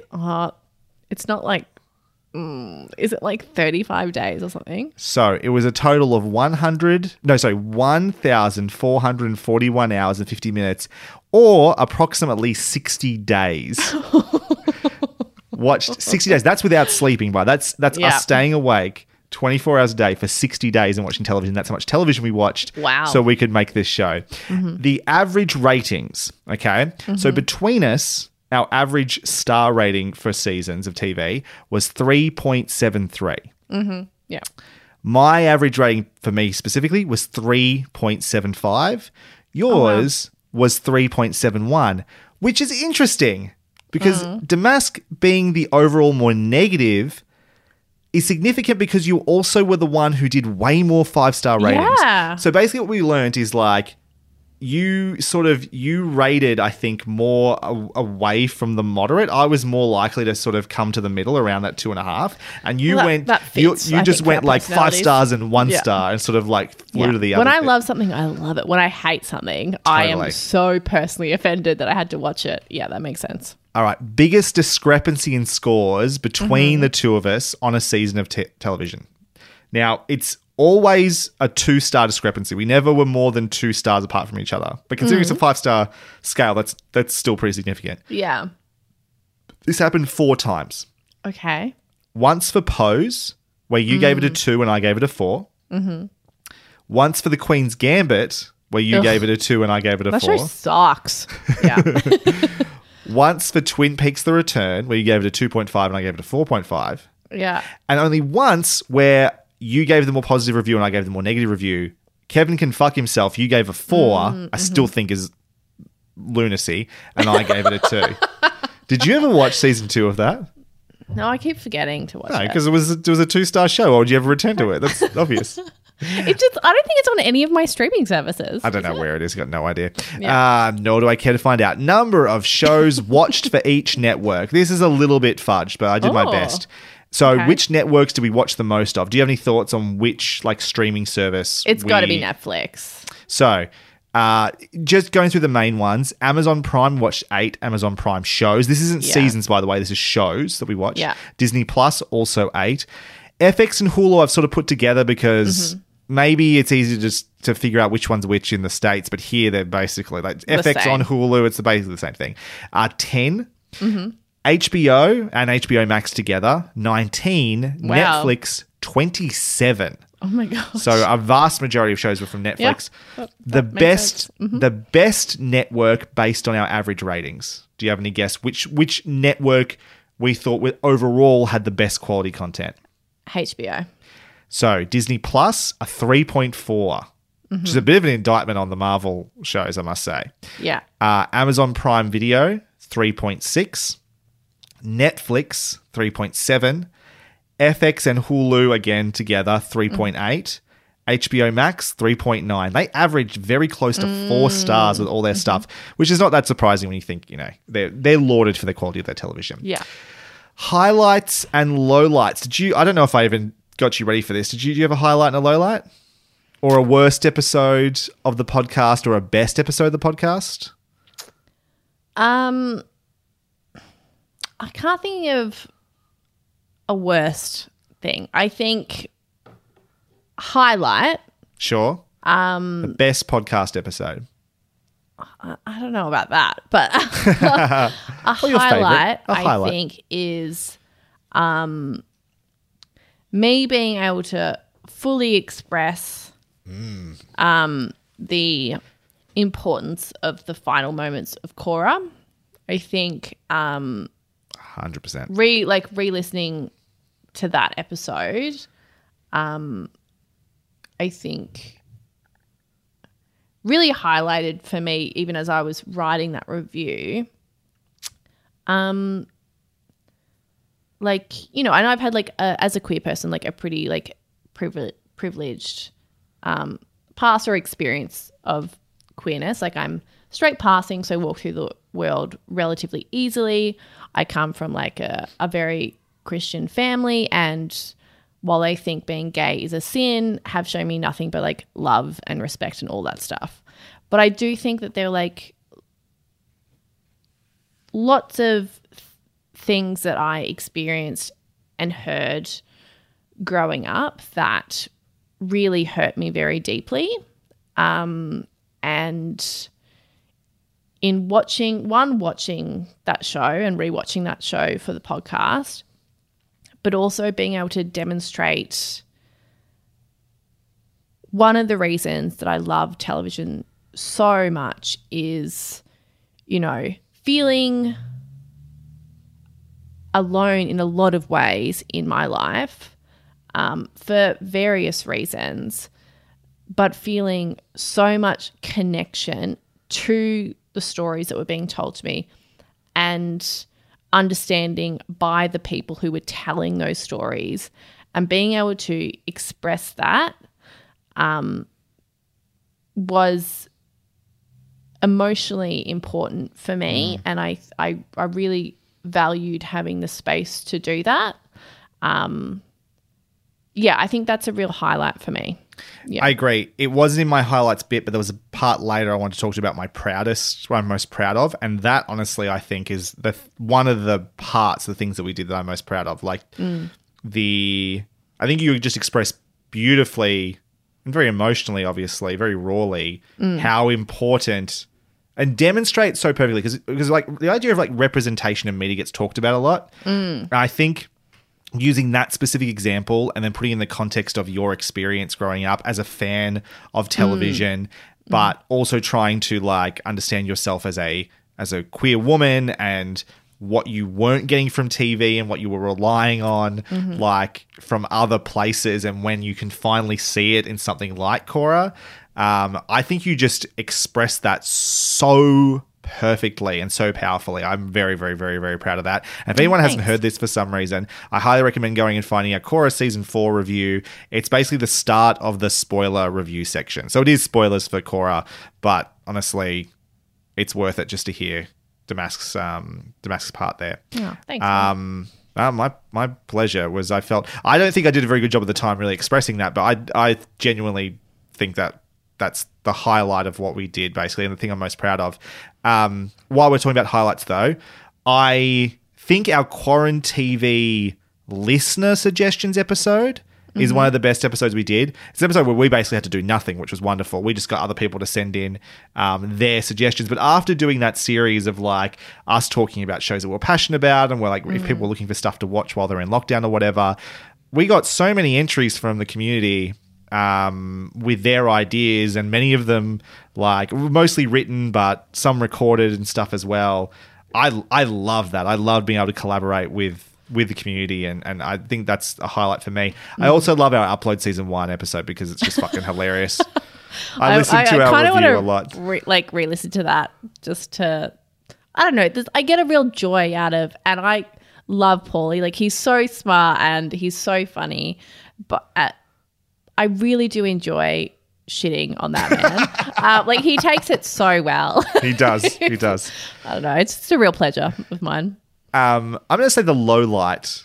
Our worst episode, the easy answer is to say the first episode because, you know, we were raw. We didn't know what we were doing yet. Yeah. You know, it's rambly. It's still rambly to some degree, but, you know, it was worse. Yeah. Fair enough. And we also recorded it sitting on a bed. What were we thinking? What were we doing? Holding our mics with our hands. Yeah. I kind of think my low light might have been that Mandalorian season 2 episode, which I stand by my criticism, but that was one where I took hold of that bone. I would not let go. If that's like, I mean, obviously, you know, I love when you get passionate. I think as I've gotten older and our friendship has developed and grown, it gets to a point where, like, and I learnt this in the process of making the podcast with you, is that I think in the early days of our friendship, I felt like I had to, like, negate everything you were saying, but I grew more and more comfortable being in a space of, like, I hear what you're saying, Brod. I just don't agree with you. Which is a good way to be. I think that's important to be able to say. Because it's I can't convince you because you have that strong conviction and I love that. And I'm not trying to convince you of anything. I was saying, Brad, I don't agree with you. Yeah. I think that's a very important thing to say. But I will say, just to reflect back on that, I did predict that Grogu would return to The Mandalorian in 2 episodes, and I was correct. You're a genius, Brad. I've always said it. You're the smartest man in the world. Thank you. All right. We'll start wrapping up. Predictions, hopes, and concerns. Do you have any predictions, hopes, or concerns for what we'll be doing post-podcast? What are you expecting is going to happen? I think because at this stage in my life, I'm probably, like, planning on coming back to Melbourne at the end of next year. If it's not then, it will be at some point. I'll come back to Melbourne, and I have no doubt that, one, you and I are always going to have these types of conversations about television for, like, the rest of our lives, whether it's recorded or not. That's just very much a function of our relationship. But I think, like, when I come back, we'll probably, like, do a little something, is my prediction, whether that's on, like, Twitch or whatever it might be.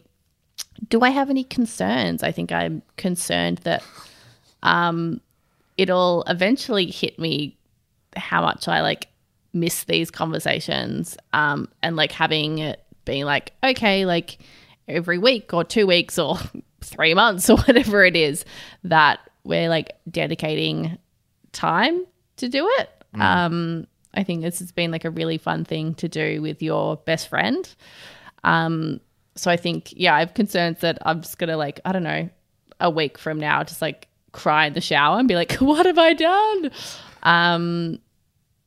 Hopes, concerns. We just have to find something that isn't public nor requires huge amounts of prep work that we can do together. Yes, absolutely. Predictions. Yeah, I think we will definitely do something. What that is. Yeah, and I predict that it'll probably be in the distant future because you're about to be a dad and have that's other responsibilities. I think we're going to do more stuff. I think in the meantime, I've already been guesting a lot on Story Mode, and did a little bit on Swapcast. That's really easy for me to do. I've got the setup.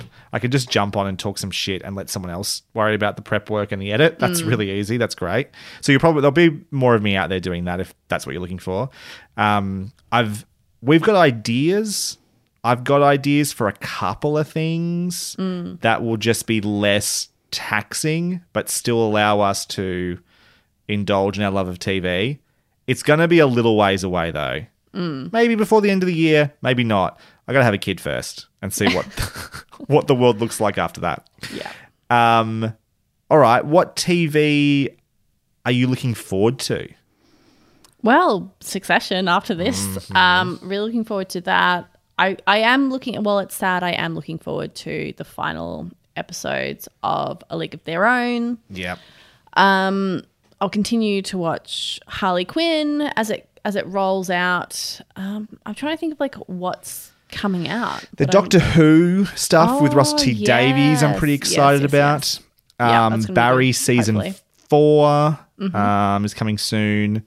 There's a lot of. I'm interested in this new season of True Detective. There's the continuation of like the Lord of the Rings show on Amazon. There's a lot of stuff really. Arcane coming back whenever that happens. There's a heap. There's already been a heap this year. Loki season 2. Fucking really looking forward to that. That's not too far away. Secret Invasion to some degree. Andor season 2 when it comes back. There's a ton of television. I mean, that was part of the problem with the show. It was like there was so much TV that we like wanted to watch and wanted to talk about, but there was just like so little time. But now we can just watch them. The impulse for me to watch a show, like watch an episode of Succession or something like that, and to write notes has been really hard to stop doing. And I just have to remind myself, I don't need to. It's okay. I can just watch that show. Yeah, I don't know who I'm going to voice my opinions to. I guess I'll have to like... Me. Oh, that's true. Write me a voice note. Okay. We can just, You've opened up Pandora's box. I love a voice note. We can just do a secret podcast that only you and I are listening to. You know, like normal people who just talk to each other about shit. I mean, and don't have to we've record bought it. these mics. We might as well use them for the rest of time. I love the idea that you're going to somehow strap your phone into the and like professionally record a voice note to send it to me. Add some bumpers, some intro and outro music. Why not? Apparently, you can get those Zoom attachments for your iPhone that you just stick on the... Maybe I will do that. No, why not? That sounds hilarious. I'm going to do that. Do you have any predictions, hopes, concerns for where TV is going, like in a more broad and general sense? Because I don't know if you saw the news. I'm sure you did actually because I sent it to you. Anyone else Doesn't mean I listening, read it, but yeah. But a couple of times along the last 6 years, I've mentioned a prediction they're going to remake the Harry Potter books into an HBO series, and it would be an individual book per season, and that would happen in about the next 10 years. Not officially announced yet, but apparently that's what they're fucking doing. So just one more time, I'm going to say I was fucking right. Like... I'm glad we waited long enough for me to get that confirmation so I can pass it on. Just for context, that's one last time on the podcast. I'm going to have to hear you say that a million times for the rest of my life. Yeah. It's out there now. I can just play the recording. It's fine now. I don't need to say it anymore. I can just hear back. It's right. I was right. Predictions, hopes, concerns. I think we're already there, which is like blockbuster TV is the thing. And don't get me wrong, I love a blockbuster TV show. Like I really enjoyed a lot of what Marvel's doing, a lot of the Disney Plus kind of Star Wars shows I've really enjoyed. Like I really do like that stuff. But I think smaller stories have already fallen by the wayside and will continue to do so. I think the pattern of cancelling shows after one season is going to continue. I think the current model of having so many streaming services that cost a certain amount of money, and also the shows they want to make cost a certain amount of money, is untenable.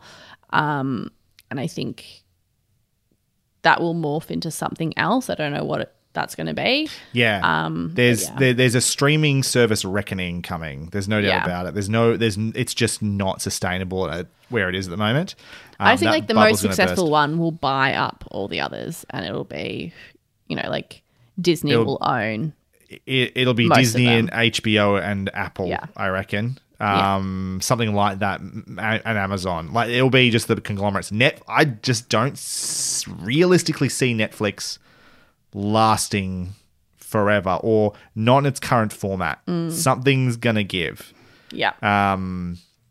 And then all these other little ones along the way will just get eaten up.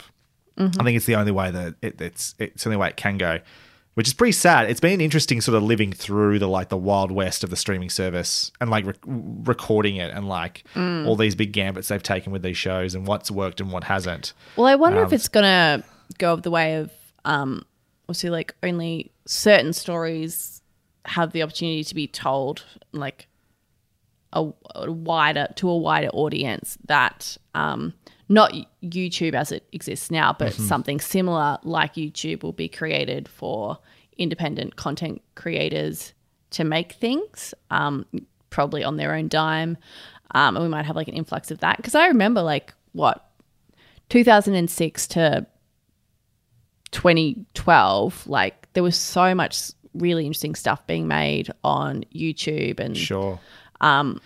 See, I feel like the world's moving past YouTube even though. Like, well, that's what I mean. It won't be YouTube. It'll be something else. But does just Twitch and like streaming become that? Is it microdose? Does I can't remember what that streaming service was, but there was that one streaming service that did sort of the phone content stuff, right? The little snippet things. And like TikTok and stories and reels and stuff like that have become such a big part of the way that people use social media now. Has it become that? Yeah, a couple of series Roku? on TikTok where it's like, a million parts and you'll just get like 30 seconds of like a whole story or whatever. It'll probably be something like that. I wonder.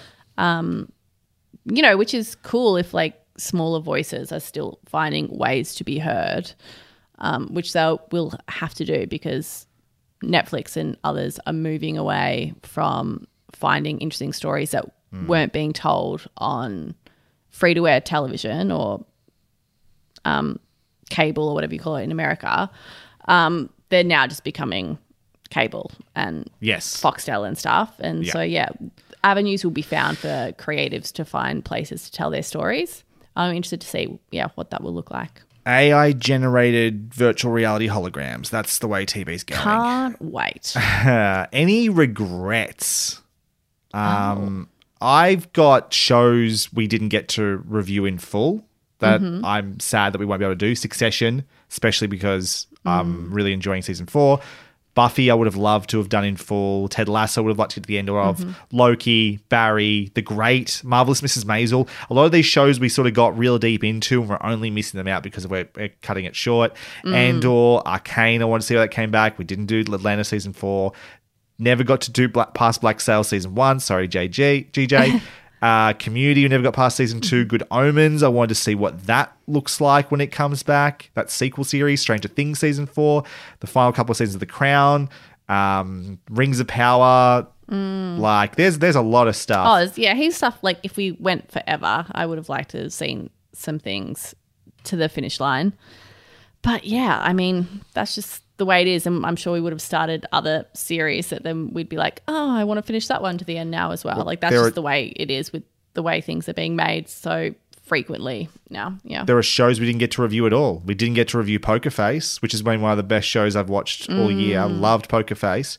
Didn't get to review The Last of Us, the best video game adaptation, I think, of any medium that I can think of.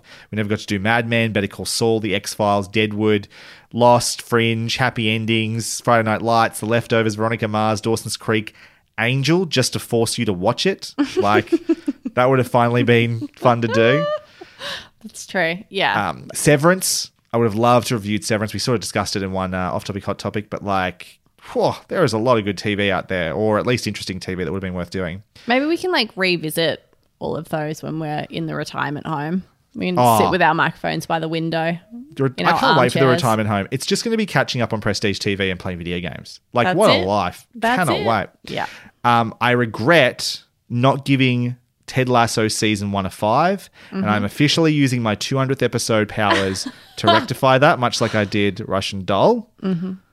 I regret rating The Sopranos season so high. Yeah, me too. I regret, rating a lot of Breaking Bad so high.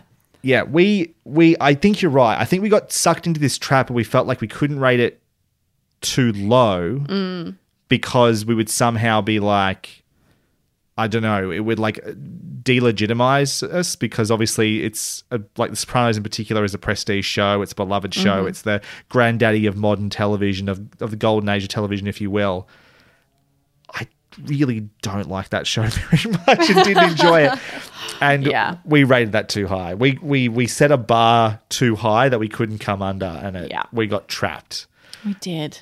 Oh, when we're like 80, we won't care anymore. We're like, nah, it sucked. I regret not rating Upload Season 1 lower, and I regret more than anything Glow being cancelled. Oh, yeah, me too. we're nearly done. What are we most proud of? As I said already, I'm most proud of your Korra Season 4 review, particularly for that part we were talking about earlier, your discussion about the importance of Korrasami. I am most proud of our small but dedicated and very kind community of listeners. But I am most proud of doing 200 episodes of this with you, Damask. The fact that we've even done this one. We could have easily just like gone off into the sunset and never come back to this. It's tempting, yeah. Yeah, it would have been real easy. We did it. Yeah. I think I'm most proud of that as well. I think finishing something. Oh my God. Yeah, finishing something, doing something for 6 years. I think that's something to be proud of. And I think for the most part, I like what we made together. Agreed. I think that's it. Thank you very much for listening to Hunting Seasons over the years. You can find everything that we've done via our website, huntingseasonspodcast.com. There is a chance that as time passes, that domain will just link to whatever our episodes are hosted at. Similarly, our email address will likely go away. So if you'd like to contact us, please do via, social media is not going to really work. Maybe do it via our email addresses, which we'll get to in a bit. In the meantime, I'll also be putting up a link to a database of all our review scores over the years. So I'm going to put that on the website, and I'll include a link to it as well in the description for this episode. So even if the website goes in the future, you'll still be able to find it.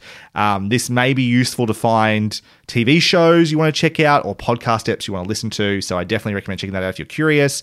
Our logo comes from Sean Kirkpatrick, aka Shawnee Boy Draws. Thank you, Sean. Our theme song and bumpers from Lucas Heil of Birthday Loyalty Club. And our video graphics and transitions from Liam Gordis of Good Gravy Media for the rare occasions where we did video episodes. Find links to their work in our show notes. Thank you all for your support and for helping us and for your contributions along the way. Neither Damask nor I are on Twitter anymore, so the best way to reach us is probably via email. Contact@huntingseasonspodcast.com is still up, will likely go away also probably in 2024. So huntingseasonspodcast@gmail.com may be the best option in the long run. What we'll be doing next, we're not sure, but we'll post something in the podcast feed when we know. So make sure you stay subscribed to the podcast for updates. Feel free to still tell people about the podcast. Right now the episodes still exist, yeah. They still exist. You can revisit them whenever you want. You can tell others to listen to them. We still get ad revenue. Nice. So, it's not nothing if you do. Damask, is there anything else you want to say before we sign off for the last time?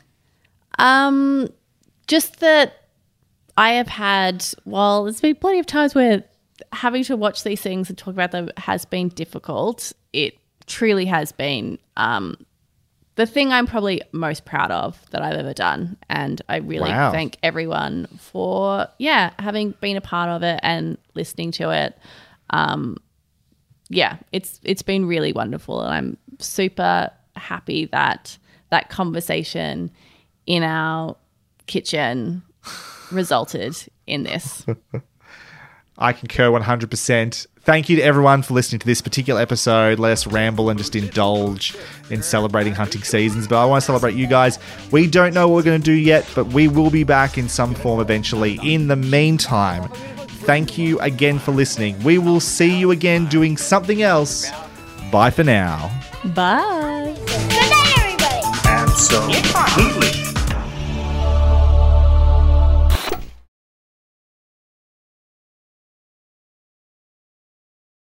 I suppose at the time we were watching like Buffy and stuff like that. Yeah. It was like our TV shows that were shaping us. Sopranos Dawson's wasn't really on our... Yeah, Sopranos weren't really the show that was they didn't shaping have a lot us. in common with like a 45-year-old mob boss who's dealing with anxiety, which is weird because now I do. I was going to say, what's changed? I've got way more in common now than I ever did with Buffy. He and I go to therapy, and that's pretty much how my therapy sessions go too.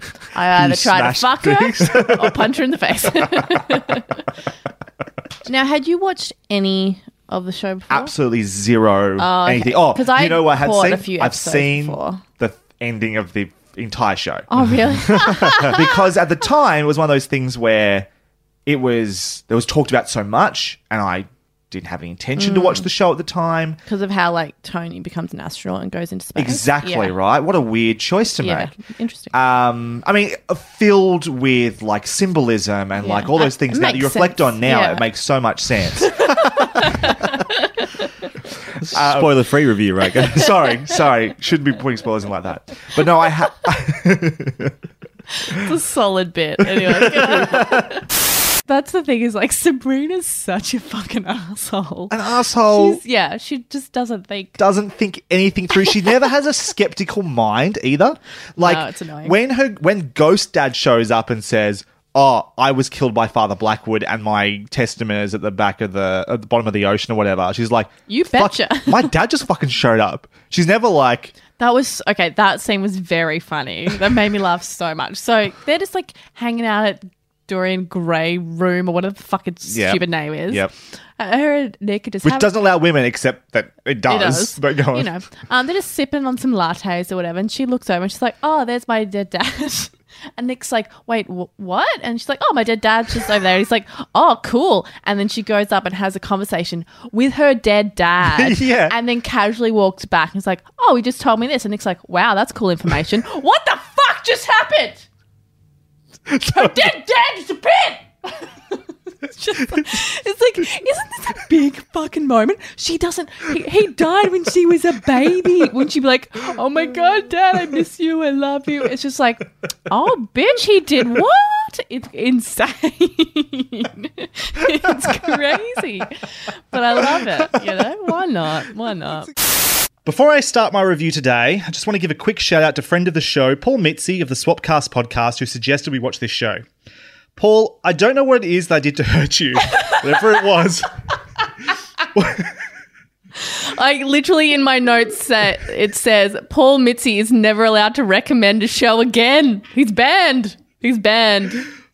Whatever it was cannot have been worthy of this. That being said, if this was not an act of aggression, then please don't take what I'm about to say as any sort of personal judgment. In fact, if this truly is your second favourite show of the year, you may even want to skip the rest of this episode entirely.